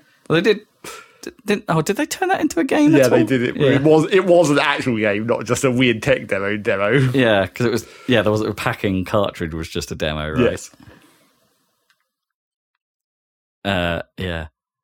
Anyway, Ridge Racer 3D. It's kind of cut from the modern Ridge Racer cloth, so it's got the nitrous system. That turned up since from the PSP version onwards, so it's got a bit of that. It's like a lot of these portable Ridge Racer games. It's like a retread of like old courses, which is no bad thing because Ridge Racer generally has pretty cool tracks. So there's the Ridge Racer track is there. There's some stuff. There's one of the tracks from Revolution. I think there's some Rage Racer stuff. Which is, I mean, that's particular cool to me. Like Rage Racer really isn't retread all that much by the Ridge Racer series. So the fact that they've got a couple of tracks from that there is neat. I like that. Give Rage Racer some love. It's a decent entry in the series. Overlooked. But ultimately, I don't know that this one's really pushing my buttons, right? It's everything feels very surface level right, but I'm not sure it feels quite right. Like, so it's the magic. The drifting is very smooth in this. Like, it's not the weird sudden I'm suddenly drifting kind of like snap click, into the drifting. Yeah, it does. It's still doing that same trick where you don't really have to be facing the right way while drifting. It's still Ridge Racer at its heart, but the way it transitions in and out of that is now very smooth and very predictable. And as a result, I don't know if there's a skill ceiling to this in the sense that it feels incredibly easy right now. Just very, very, very easy. And I'm only like, there's quite a lot of races to do. There's quite a lot of tournaments to do before you actually start unlocking. I haven't actually unlocked faster speed class yet. I'm still in what it calls category 4, which is the slowest class. So I'm kind of dying for it to get a bit quicker, actually, because it's fine. It plays okay, but it's just not. There is no challenge. It's a bit boring. And Ridge Racer, that's the one thing Ridge Racer shouldn't be. Should not boring. Be. Yeah. I guess Ridge Racer 6 did suffer from this a little bit as well, because Ridge Racer 6 had a massive map of things to do. Right? Yeah, and you progressed pretty slowly through it. The giant hexagon field. Yeah. And I like, or is that Wipeout? No, you're absolutely right. I mean, Wipeout Omega Collection does that as well, right? With the 2049 series, the Vita stuff. But no, the Hex map was definitely a Ridge Racer 6 thing. And I quite like Ridge Racer 6, and I did that whole bloody thing. But yeah, that is a slow progression. And I think this has a similar problem. Yeah, I just want it to be more difficult. And the other sort of let down a little bit is that we're talking about the sort of meta side of it, is that the new tracks they've added, the ones that I think are original, or at least I don't recognize them from another Ridge Racer, they suck. I mean, not from they're awkward, like the tracks that were added to Ridge Racer 64, for instance. Those were kind of awkward and not great. I agree, Miles. They were laughable. They were all right. To put that in perspective, that those are the sort of like canyon tracks, right? The ones that had that zigzag section that was impossible to drive through properly. You had to drift it in a stupid manner. Yeah. And that was the only way to get around that bit of track. These are just boring. Like, they're incredibly wide tracks with like next to no actual turns in it. You can pretty much do a lap without drifting. So in order to make it interesting, and I think in order to like get better times, you're trying to make yourself drift to build up some nitrous so you can use that. And and I think maybe that's actually the trick, right? You've just got to be drifting you've got to be Mario Karting all over the place. You've got to be snake drifting in order to build up nitrous and go even faster. Maybe that'll get more interesting in the higher categories as maybe a weird technique you have to employ to actually do well on those races. But as it stands, they suck. And they're long as well. They're the longest tracks in the game. So it's like long and boring. Yeah. And I think also I can't remember if this is true of all of the modern Ridge Racers, where the snappiness of just your normal driving is reduced. So at the moment, I can't drive the classic Ridge Racer track as I've always driven the classic Ridge Racer track. Like, there are turns you can't get round by just steering. Okay. You have because to drift of the them. way it handles. Right? Yeah. So you're drifting most corners in this. And that's not necessarily a bad thing. Change the handling model, give a bit of fresh life to the game, sure. But I like that balance. I like the fact that like there are turns that are faster to take by not drifting. If you can be precise with your lines, then you can keep your speed up because drifting reduces your speed. But then that's also counterbalanced in this by the fact that collisions are way less bad. Like, you can scrape the wall a few times and not really be penalized as much. Whereas in like classic Ridge Racer, hitting the wall is like, oh, that's dramatic. That's bad. Yeah. I need to not do that. Here it's not so bad. And the same is true of like car collisions as well. They're not nearly as impactful as they were as they normally are. And maybe that's just maybe they're sort of making some reductions in difficulty because it's a handheld game, right? It's a bit more casual. I don't know. Anyway, like, so some of the Ridge Raciness isn't really here. Present, yeah. And so I'm liking it a little less. That's not to say it isn't well presented. It is presented well. It's got a pretty good and very varied soundtrack. And they also throw in some old soundtrack stuff as well. So there's some music from Rage Racer, thumbs up. There's some music from the original Ridge Racer. There's some music from Ridge Racer Type 4, also thumbs up. So the soundtrack is pretty broad, and that's great. Do that. Also, the 3D effect is a little too strong. Oh, classic. Like, if you turn your 3D all the way up, it feels too 3D. Never turn your 3D all the way up. Some games do it well. Some games that's where that should be, but like definitely not here. It's excessive. And not a great way to play it. And I don't think it blends particularly. I don't think having it in 3D mode blends particularly well with its boost effect, because it does the classic old school motion blur. Right. You know, like where it literally just holds the last frame for a bit, right, rather than it being true motion blur. So that looks a bit weird in 3D. And also, just to add a slight bit of insult to injury on the presentation front, it's not a perfect frame rate. There are times where it dips, and that is sacrilege for a Ridge Racer game. Yeah, that sucks. Yeah. I mean, it holds 30 for the vast majority of the time. It's a handheld game. I'm not expecting it to run at 60. It's on the 3DS. I'm definitely not expecting it to run at 60. Yeah, there are. It's on those. It's on the new tracks as well. The old tracks, which have obviously been vamped up and redone to look good. It's like they seem to run fine. It's the new tracks, the ones that were made for the game, that seem to have the odd performance dip, which is also quite weird. Anyway, it's still pretty. I know it's been a Rob review. It's still pretty good, but it's not it's not working one for of me. the series that you would choose. Yeah, it's not working for me like a Ridge Racer normally does.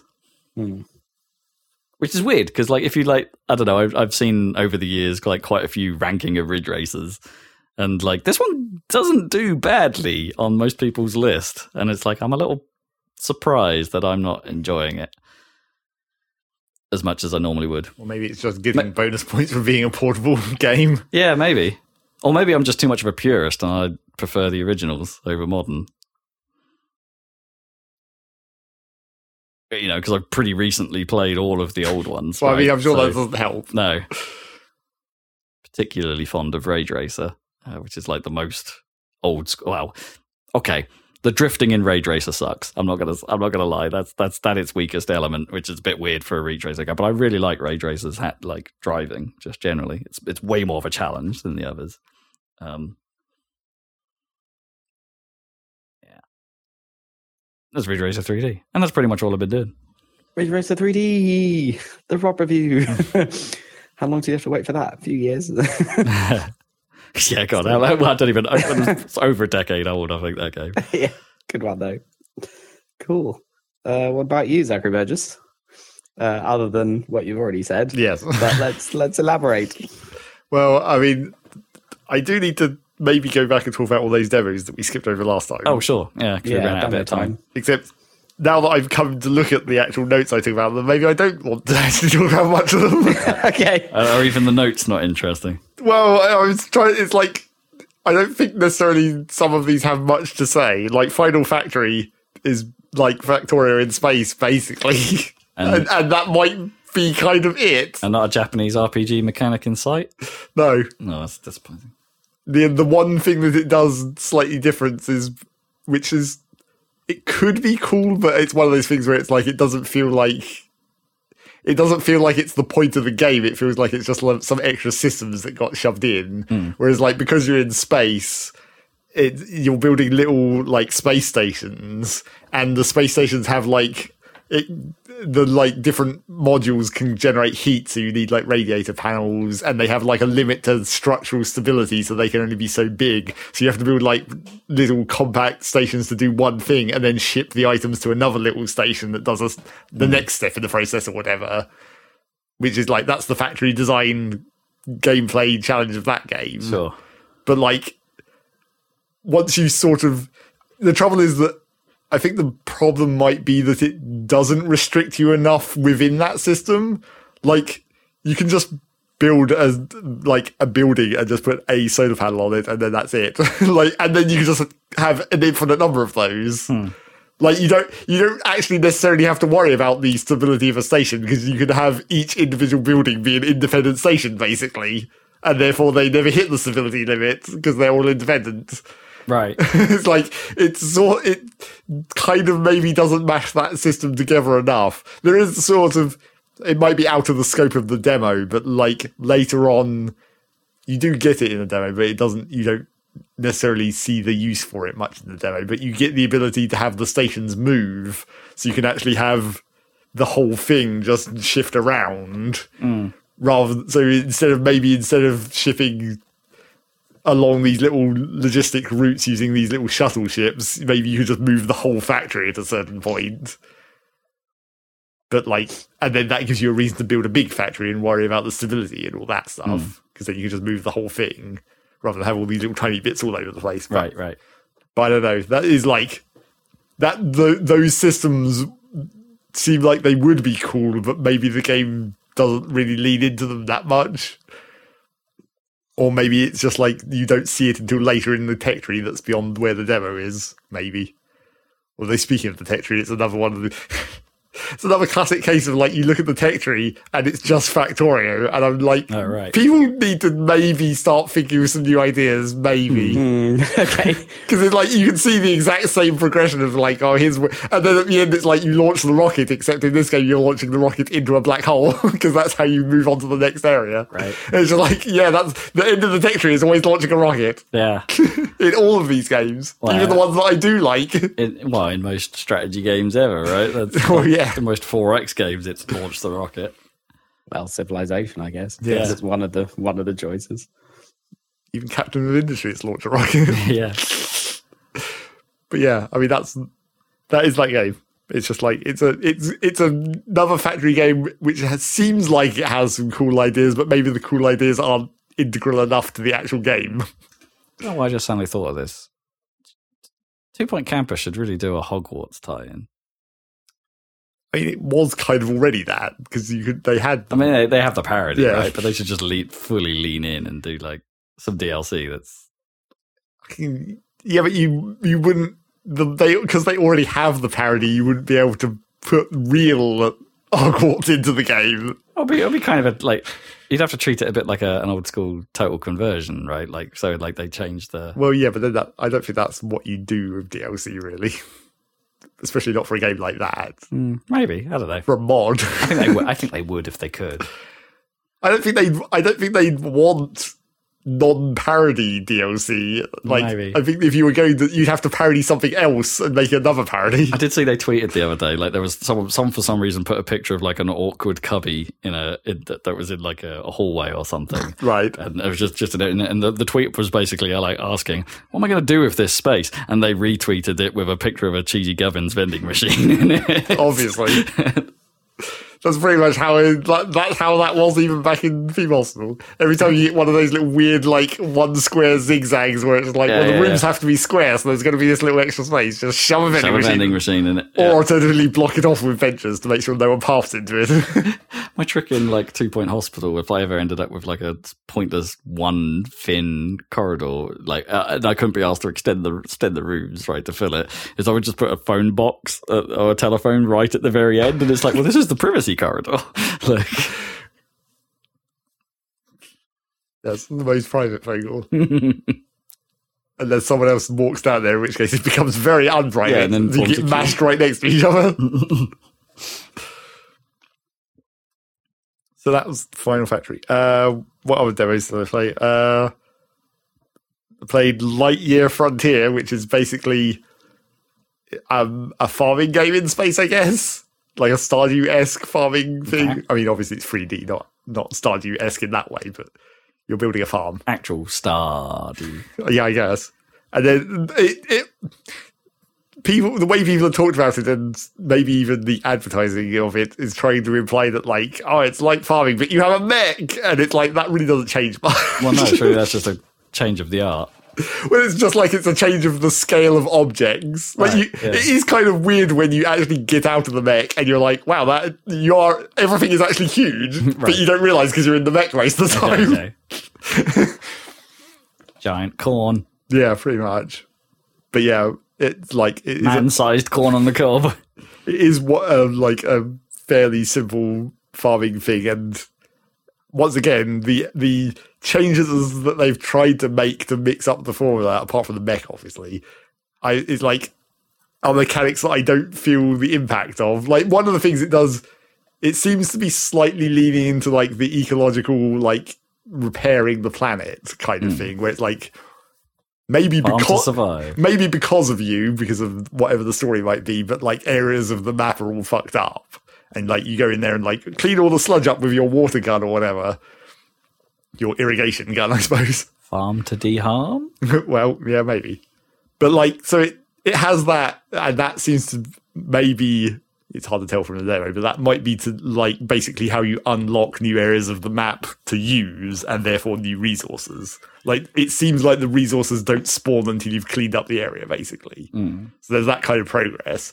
But then in areas you already have access to, the resource nodes regenerate on like a daily cycle or whatever.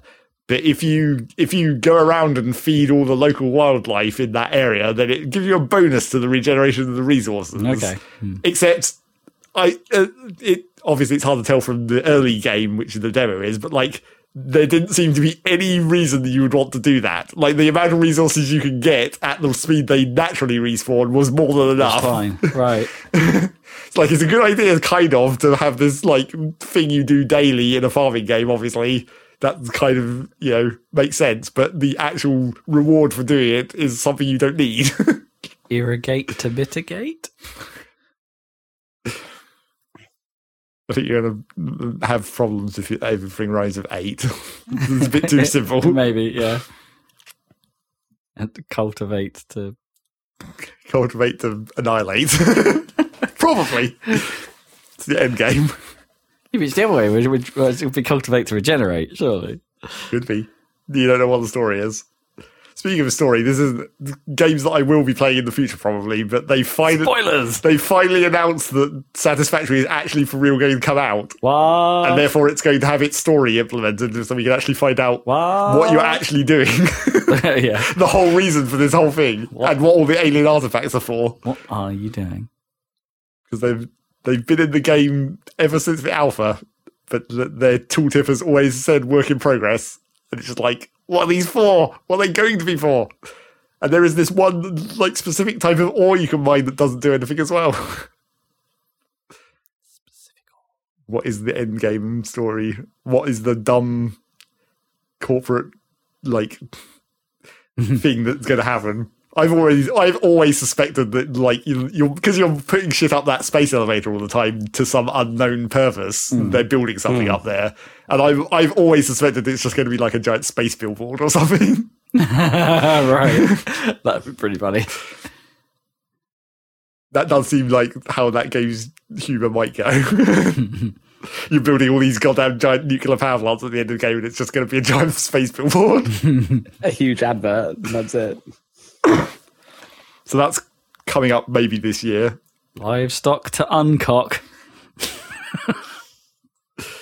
And then the third of these demos it's a new version of a game I played before at some point, probably maybe talked about on the podcast, but I don't remember, called Terratech. This one's called I think you have mentioned it. This one's called Terratech Worlds. But as far as I can see, it's basically the exact same game again. No. Which is like, why is this a new game exactly? Is it bigger? Because it's more world. Hard to tell because it's a demo, so you don't have access to much. It does seem to imply that there are like planets, and then the planets have like biomes on them. So there is like some kind of like, at some point you're going to jump between the planets, and that's going to restrict your access to different resources, presumably based on the biomes of that planet and that kind of thing. But apart from that, it's mostly the same game where you build these little vehicles that have to fight other vehicles, but like the other vehicles are just randomly spawned around the map, and you just like run into them and shoot them and then steal all their parts or whatever. It functions basically exactly the same as it used to, which is, again, like, it has some cool idea of like shoot the enemies and steal their parts and then use them to upgrade your vehicle and that kind of thing. But like, because it's all just randomly generated, and you're just, like, obviously the further away you go from your starting location, the harder the enemies are going to be or whatever. And it's just like, there's no tactics to it or anything. You just build whatever you can. You build the biggest thing you can afford to that will outclass the enemies and then destroy them and steal whatever bits are good and then keep doing that over and over. And the actual design, functionality of the vehicles doesn't seem very, like, clever. Right. There's no real. There's a truck. There's a couple of little things where it's like you get a special block that is the gun mount, and if you put the guns on it, it makes the guns better rather than attaching them to any other block. So you could like design your vehicle around that or whatever. A truck to unfuck. Not in this game. I'm pretty sure. I don't know what the ecological situation is on these planets or why you're doing any of this. There does seem to be weird, like, industrial ruins around the place that suggest, like, something went wrong. Like, they were trying to terraform it and it didn't. Or something along those lines. And then the other thing, which this weirdly about Terratech, which weirdly ties into Factorio somehow, due to this Friday's, like, Friday blog post from Factorio. So in Terratech, in this demo, the planet you're on, in the first biome you start in, what? Yeah, I think in the first biome you start in, or at least one that's very adjacent to the one you start in, has lightning storms that basically destroy shit, and the lightning kind of homes in on you, maybe because you're made of metal, but also because it's a game, where, like, if you're standing still, you are going to get hit by lightning very frequently, and it just destroys your shit, and it's really annoying. And therefore, you're in this situation where you're looking at the texture and being like, how soon can I get a lightning rod? And it's not goddamn soon enough, is the answer. Right. So it came to the point where it's like, as soon as the lightning storms started up, I just, like, park on the repair pad in my base and then just have the lightning hit me, and then it would just repair me immediately. Right. It's like, this is not a good gameplay mechanic. This is just annoying. And then even when you get the lightning rod, it still kind of sucks because, like, counterintuitively, or maybe counterintuitively, you have to push the button to deploy the lightning rod, but then it has, like, a cooldown where you can only hold the lightning rod in its deployed state for a few seconds before it has to stop and cool down. So even when you're in the lightning storm, you're having to be like, okay, here comes the lightning, turn on the lightning rod, and then you wait for the lightning strike, and then it's like, okay, undeploy the lightning rod and wait for it to cool down quickly before the next lightning strike comes. It's like, this is not a good system either. Doesn't actually mitigate the problem. No, it just makes it annoying in a different way, an active way. You level that thing up so it's less annoying? Well, don't know from the demo. You can get, like, the version that you put on your base to protect your base, and that seems to just be a permanent defense for the area around your base, I guess. But that doesn't really help when you're wanting to drive your vehicle around all the time. Protect your bod with a lightning rod. Yep.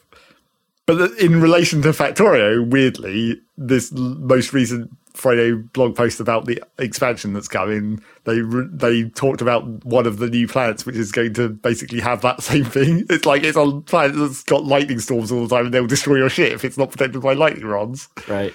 Although in the Factorio case, it's trying to make it slightly more... It's trying to...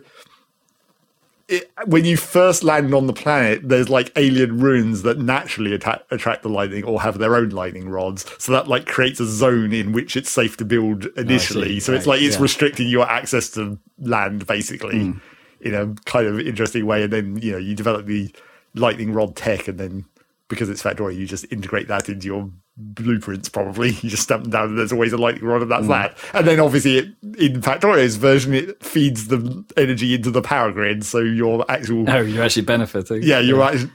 It seems like on that planet, one of the main power sources might be the lightning, because it's kind of designed so... It's like you have these islands that are in a sort of an oil ocean. It's like sandy oil. But, like, you can't build on the oily area, so your power grids are going to be these separate little islands, but then you can build rail over the oil. So it's going to be about having, like, small power grids that are basically powered by the lightning and then connecting those bits by train. Or at least that's the intention. So, yes, in Factorio, I thought it was funny because the first video they showed where it's like, for demonstration purposes, the lightning strike rate and damage has been increased in this video. And I was like, yeah, that just reminds me of Terratech. And that looks exactly how that went. Really annoying. Destroys all your shit real quick. But in Factorio, at least it's like they have a gameplay mechanic to deal with it in a sane way, in a less annoying way. Lightning rods that actually work all the time. Well, maybe all the time. I guess I don't know. Because I don't know what the mechanic... I suppose you could, like, overload them or something. Or do you have to provide... Yeah, do you have to provide some sort of material to them to keep them in tip-top condition? Maybe. I wouldn't have thought so. I think in, like, the way Factorio works, they don't really use just maintenance in that way. Like, constantly putting things into a building just to keep it working. Unless it's like a fuel, obviously, but that's a different thing. So yeah, we'll see about Factorio's expansion. That's still coming this year, theoretically. Coming. People are still like weirdly unsure about whether they'll like it or not. A lot of the times you'll see people complaining about... Is that weird, or is that just like not knowing what it is? Well, I mean, it's because they're talking about these details of it, and it feels like every time they make one of these blog posts where they talk about a detail of the new systems, like the quality or the different mechanics on these different planets, it's hard to tell whether you're just not seeing the whole picture because they're not talking about it yet, right? Because obviously they want to trickle out the information, build the hype or whatever, or maybe they're still working on the fucking stuff because it's not done yet. Sure. So you don't necessarily have the full picture of how all these systems sit together. And also that's like literally in some cases where it's like they'll say, oh, you don't unlock landfill until late game or cliff explosives until late game, which requires you to go to one of these other planets. So it's like now it'll be super late game rather than the cliff explosives and landfill are more like mid game in regular Factorio. And one of the things people always bitch about in regular Factorio is how much the cliffs suck, but you can just turn them off. Right. But now in the expansion, you're going to need them. Well, the cliffs are like part of the environmental challenge of these other planets. So that's why they can't give you the cliff explosives early game. They have to give it to you late game, so you can't just override the whole challenge of the DLC. But then that's going to piss off everyone, even on the starter planet, who like now you have to have the cliffs there as well. Yeah, tough luck. You got to deal with it. So yeah, it's like they'll say things like that where they're like, we've moved the cliff explosives way further into the tech tree. But because you don't have the full context of how everything works, it's hard to say whether that's going to be good or bad. And that seems to apply to everything they've talked about, all these other mechanics, like the lightning rods, where it's just like, but won't that just mean I'll have to put lightning rods in all my blueprints? It's like, well, yeah, kind of, except because these islands are so small, you maybe are not going to have much space to work with, so you won't just be able to use your regular blueprints. But then that's going to piss everyone off, because it's why can't I just use my blueprints that I've used every time to make the same thing? Because there's a cliff in the way. Yeah, exactly. And then you can't have cliff explosives to blow it up, or there's all this oil sand in the way or whatever. I think no, we gave you a challenge. Yeah, like every time someone's like that reliant on blueprints, there's one YouTuber that I've seen occasionally who plays Factorio quite often, and they play it almost entirely through blueprints. They just have the set of blueprints that they've had every time, and they just import it into every new... Well, you don't even have to in Factorio, it's just default. It's just saved to your like user, essentially, your library of blueprints, and they just use those every time. It's like... I mean, yes, that's technically fine for Factorio when you've solved the challenges, because you're not going to solve it in a different way. There's only so many different... You can't really... Once you've made the good blueprints, yes, that's fine. You're obviously going to use them. That's why mods exist and stuff, right? To give you those different challenges. Sure, yeah. So now that we're coming to the expansion, which is basically that, it is just space exploration, the mod, but now for real. You shouldn't be able to use all your blueprints. You should actually have to do some work and design new things. That's kind of the point. Yeah. Maybe... Yeah, it's a bit different in this case, though, right? Because your old blueprints do technically still work, but there's things in the way. So, like, even if you can't just make a new blueprint, right, for all cases. Well, yeah, that is the sort of problem, is that, like, because of the randomly generated terrain or whatever, you won't just be able to make a big block and just shove it. Or, well, you might be able to if you can find the space to do it, but it won't be like you can just copy and paste the huge factory as easily. It's going to be... That is what... some people are more complaining about, is the idea that everything is going to be spaghetti now. No more main bus, the old classic way of running Factorio. Now you're going to have to spaghetti everything, and everything is going to have to be carefully made to fit into the precise shapes of these islands of land or whatever, which some people are less agreeable to. But so again, it's just another chance. Well, yes, but like... That manually making everything is why blueprints exist, right? Because, like, you do just want to copy and paste at a certain point, and if it is that much manual work to have to adjust everything to fit into every space. That kind of is why not having blueprints is why Satisfactory was annoying before they eventually decided to put their system of blueprints in. Where it's like when you've got to build 20 of the exact same thing by hand, and in Satisfactory's case it is the exact same thing because there's no restrictions on like stuff getting in the way. You just have to manually do it, and that sucks. And that's why blueprints exist. Sure. Yeah, I don't know. Maybe. I guess maybe the scale of Factorio it's a bit different, but I'm just sort of thinking, what's the equivalent I've had recently? Say, oh yeah, how often do I actually use auto build in Tears of the Kingdom? It's like not all that often. Yeah, well, that's a different problem in that game. That's because the vehicles aren't actually that useful in Tears of the Kingdom. Unfortunately, not as useful as you'd want them to be, at least. So that was demos, and then mainly all I've actually been playing, apart from some Derg and Rocket League and stuff, was just a ton more Dyson Sphere program. Getting into the real actual late game. Yeah. Although saying that I'm getting into the real actual late game, it's like I've finally started building the third Dyson Sphere. The actual number 3. Although this one I specifically made like much bigger, which means it's taking a long time because I actually don't produce that many rockets per minute or whatever to actually build the thing. And that's something that I do need to scale up, but then I'm in the midst of like, I think rockets might be the next thing I do scale up, but I've just sort of finished scaling up science, the science factory. Which, the science factory. Yeah. Yeah. But like that was, that was this is the thing that I haven't got to the point in Dyson Sphere program where I have made all the blueprints, where it's like now I am getting to the point where it's like now I just have the blueprints for each segment of the science factory that you can just paste onto a planet and then just build a new version of it. And it's all nicely, load balanced. So you paste 2 green segments and 1 purple segment, and then those make 6 of each color of science. And then that's it. You just copy that over and over. A color of science. But yeah, I started building the third Dyson Sphere basically to make antimatter, because that's the most energy intensive process, obviously.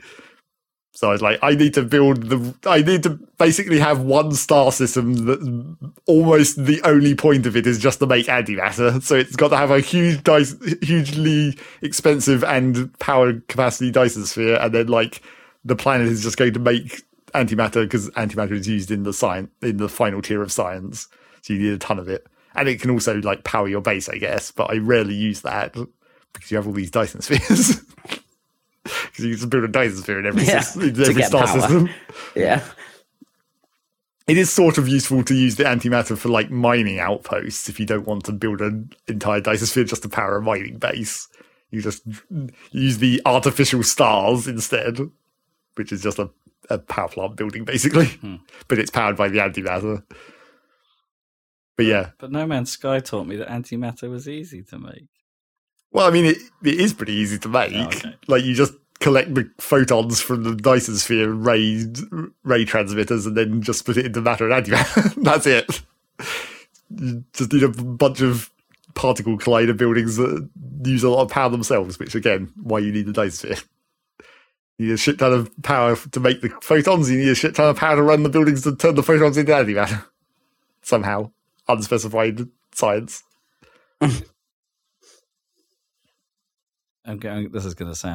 This is going to bring out my my ignorance on antimatter. So it's like, presumably, right? Like, I know games simplify this to just call it just antimatter, right? But does this mean you get like, because it's just matter? Does that mean you get like anti-equivalent of anything, like anti-elements? Well, yeah, yeah. But like, even in games like the Dyson Sphere program, where it's obviously the ridiculous science, they're still only basically making anti-hydrogen. Right. They're not making anything more complicated than that. Maybe because there's not really anything, like, even if you could make whole anti-molecules or whatever, what would you do with it? You do the same thing you always do with antimatter, which is just mash it into regular matter and get a bunch of energy. Yeah, I guess It's just energy storage then, in Yeah, that sense. basically. Especially in this game, where you are literally pulling the energy out of the Dyson sphere and converting it into antimatter, essentially. I guess my question would be like, if you were living in a universe that was like a nega universe where actually you're the antimatter, could you tell the difference? I think no might be the answer. I think would the anti-elements behave the same way? Well, I think the answer is actually not even. You don't even need to be in a different universe. If you're talking to an alien that's far away in our universe, you wouldn't be able to tell whether they were made of antimatter or not. Yeah, which they could be. It's just very unlikely, right? Yeah, but they could be a whole galaxy made of antimatter, as long as it doesn't run into any matter. Gotcha. But yeah, so I built this third Dyson sphere. I deliberately made this one extra big because I was like, obviously I need the power source, but I also built it around like a blue giant, so it's already making extra energy. Although, I think I've mentioned this before about Dyson Sphere Program. It's dumb because, like, the bigger you build the sphere, the more energy it makes, which doesn't make any sense. Because, like, that's not how that works. Yeah, sure. You're still capturing the exact same amount of energy because it's a star and you're capturing all the energy coming off it. I mean, I guess it's implying that your energy capturing equipment isn't good enough to capture all the energy hitting it. Yeah, I mean, I guess, like, if you were thinking about it in a more realistic way, it's like if you built a really small one, it would be real difficult because the amount of energy per like square inch or whatever would be so much higher. Sure, yeah. So it'd be more difficult to manage. You'd need some hella gear. But yeah, you can. The fact that the bigger the sphere is, it just gives you more power is slightly weird. Mm. But yeah, I deliberately built this one big. I think I may have even built it too big, even though I was intending to build it big. Like, it's taking a long time to build, and it's also like so many fucking rockets to make it. And also it's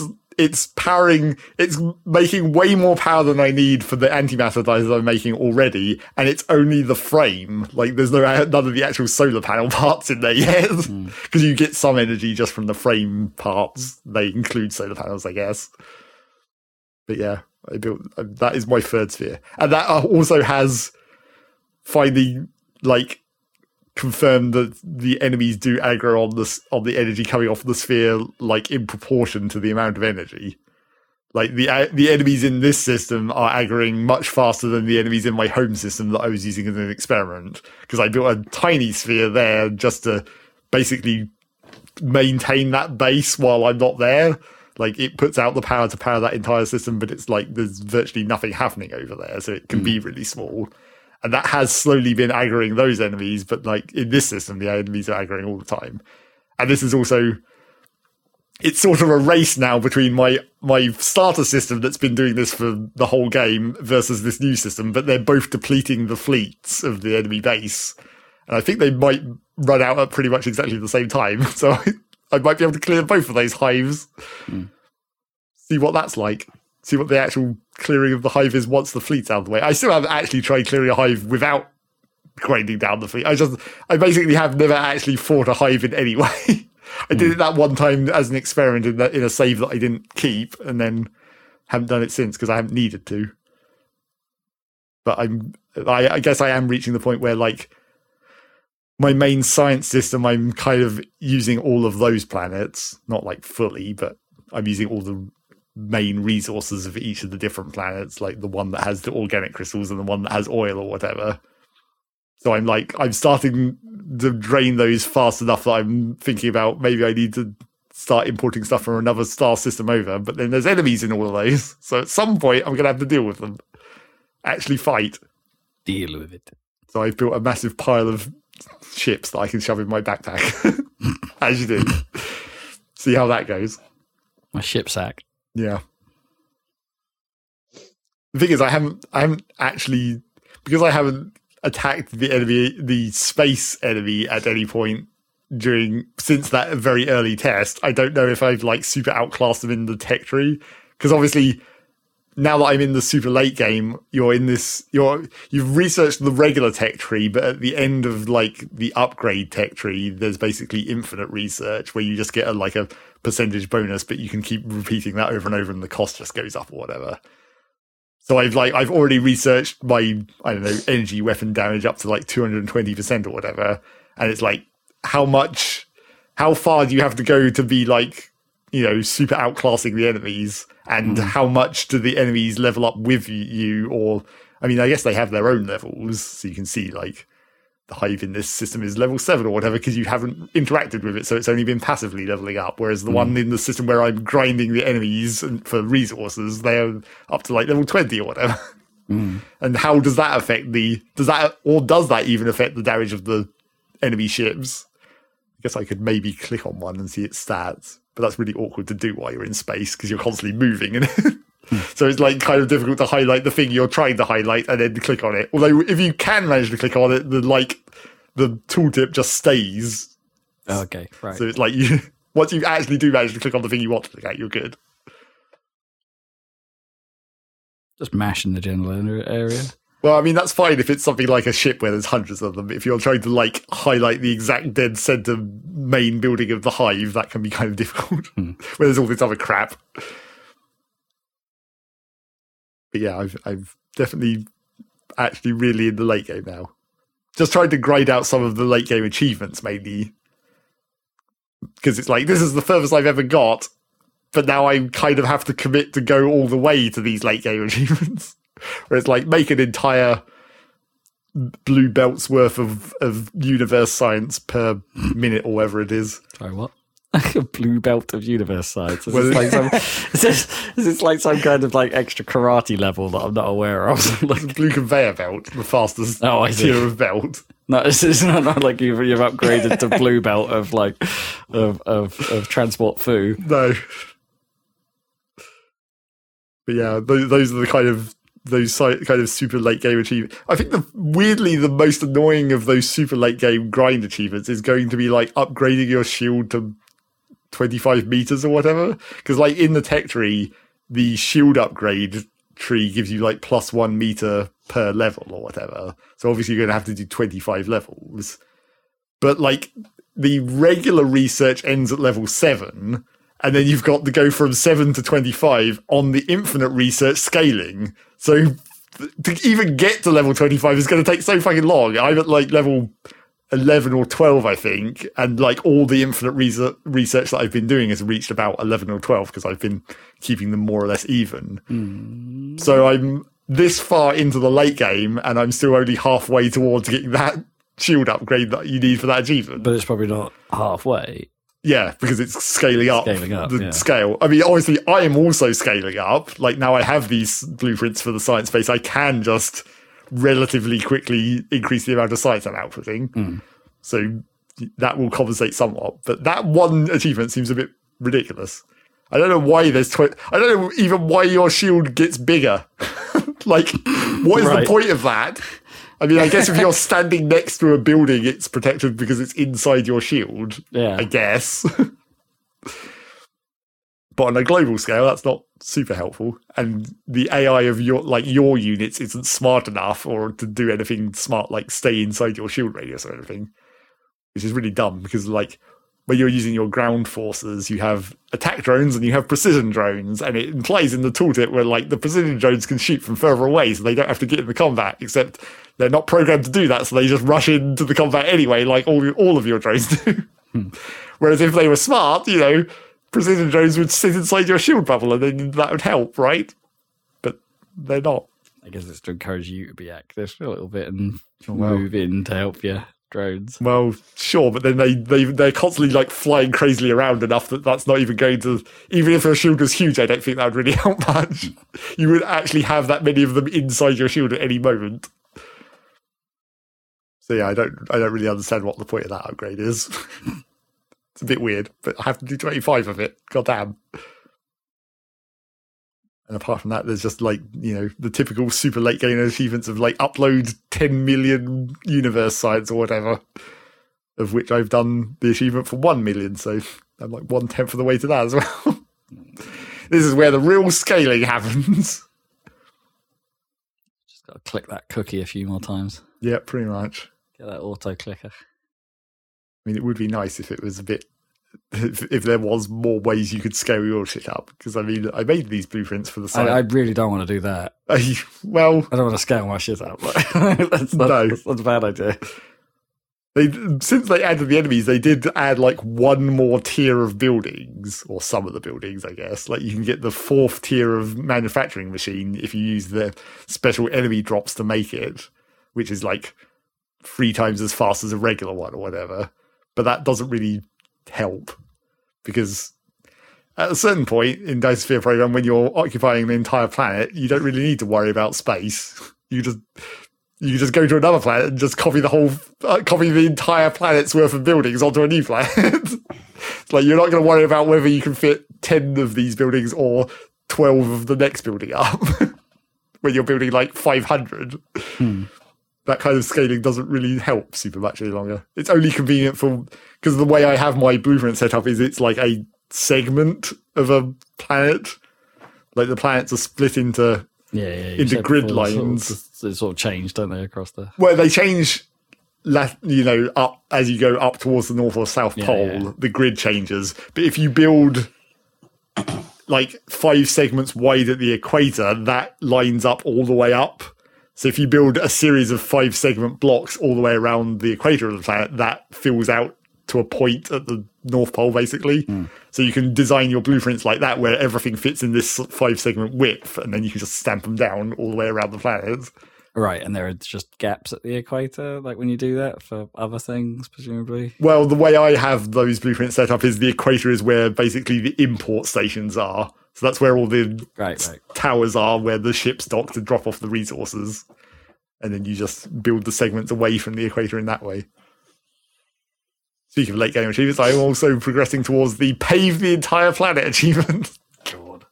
That's not super hard because landfill isn't that difficult to make. It's only like steel and rock.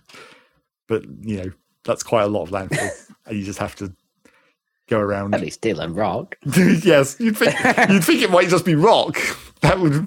Yeah, that's true. Yeah. Or cement, at least. Yeah.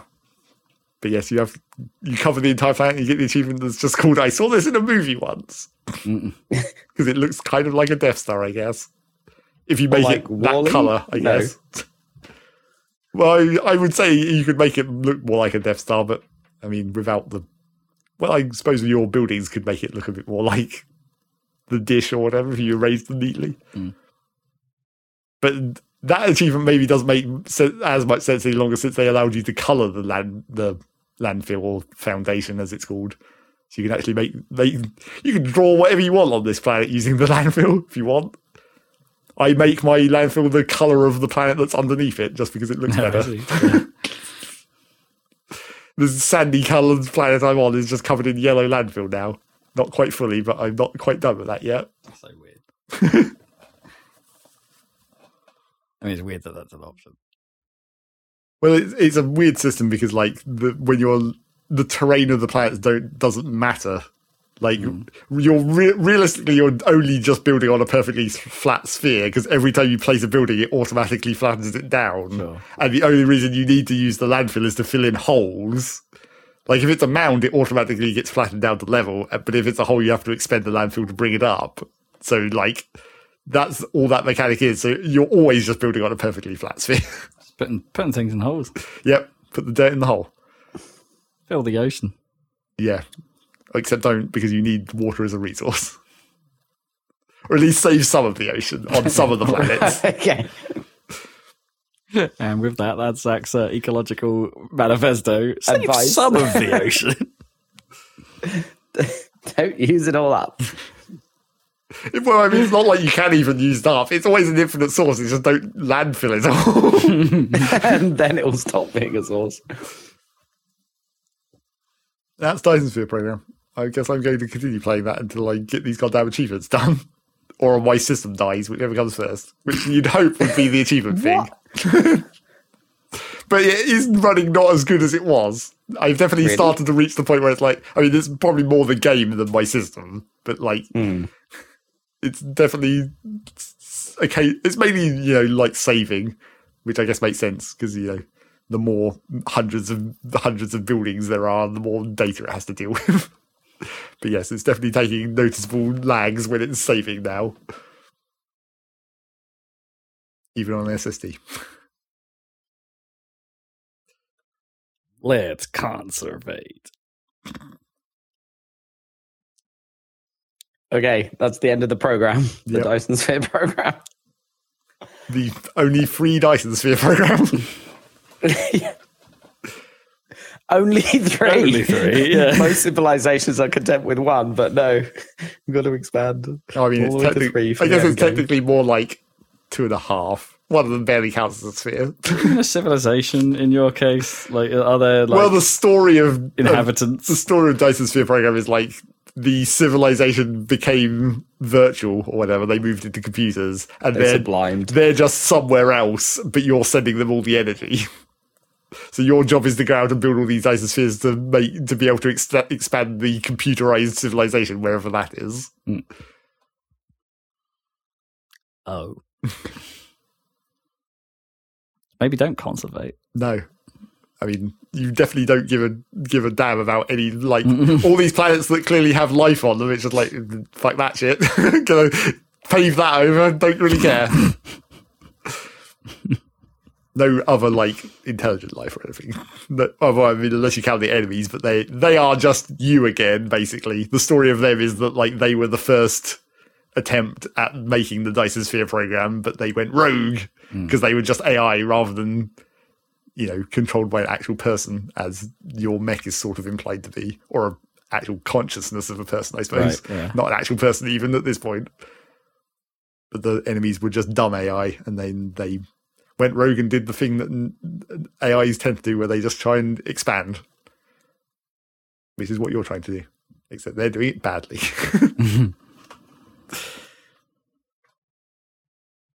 That's that. And that's you, is it, Zeg? Yep. I think that might be a cast. I think we're just about out of time. Not any Wonder update? No, I have no wonder.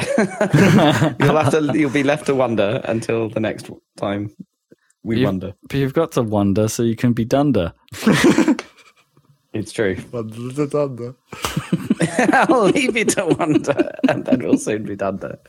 Do not blunder on your way to being I'll dunder. try not to blunder on my way when I'm wending my way to wonder. Right. That sounds like a good fantasy game name, doesn't it? Like Wonder Wend. No, I don't think it does. It sounded better when you're wending your way to wonder, not Wonder Wend. Wendler. Well, The Last Airbender. Is that coming back? Like, is there a new Netflix season of that? Yeah. Anything that was ever successful, they've got to remake it. Yeah. Even if it was perfectly fine already.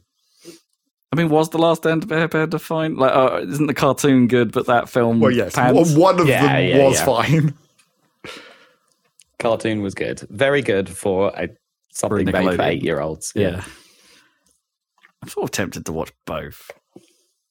Like the series and the terrible film. Well, I mean, obviously, if you're going to watch one of them, you have to watch the other one. Yeah. Mm. Sort of tempted. But then, that's a lot of TV that I'm already not watching. Yeah, if you want to watch some kids' TV, I think it's pretty good. It's on Netflix. Yeah. Something a little bit, have one in the room while Master's there. Yeah. Not too much gore. I've been watching a little bit. Been watching a little bit of that Cyberpunk. I've watched the first 3 episodes of that Cyberpunk anime. Is this the crap TV that you were talking about at the start of the podcast that you did want to talk about? Yeah, well, it's all right. I'm not taken with it yet. I mean, it's very. It does the whole like it's the Cyberpunk world. They've kind of got that down for all the good and all the bad. Mostly bad. It's not a pleasant place. Well, no. That's kind of the point of Cyberpunk, though. Yeah. It's all right. I'll watch a bit more of it. It's not one of those. It's definitely not one of those shows I can watch with other people around. It's a bit cyberpunky in places, Yeah. and everything that entails. We know the tone of that game. Oh yeah. Alrighty, check out our YouTube channel. We've got Sonic Adventure 2 Part 3 Buttwave for you. Well, part 4's up there now, isn't it? Part 4 up there? Probably. Even more. Yeah. Unless I just forgot to hit the go button. I'm pretty sure it's there. the whole sequence of Sonic Adventure 2. And Still working on part 5. That will come soon. yeah, that'll be the conclusion of the dark story. And the rest. The last. The last. The last. Okay. So you can enjoy the last. And then The Last of Us. Except it won't be, because we'll do more videos. Yeah, it's the last. It wasn't the last of them, was it? Even Shadow comes back. Anyway, spoilers. Yeah. The last Sonic for now, but we'll do other videos of other stuff. And we'll also be back with another Saladcast in 2 weeks' time. So we will catch you then. Goodbye, listeners. Goodbye.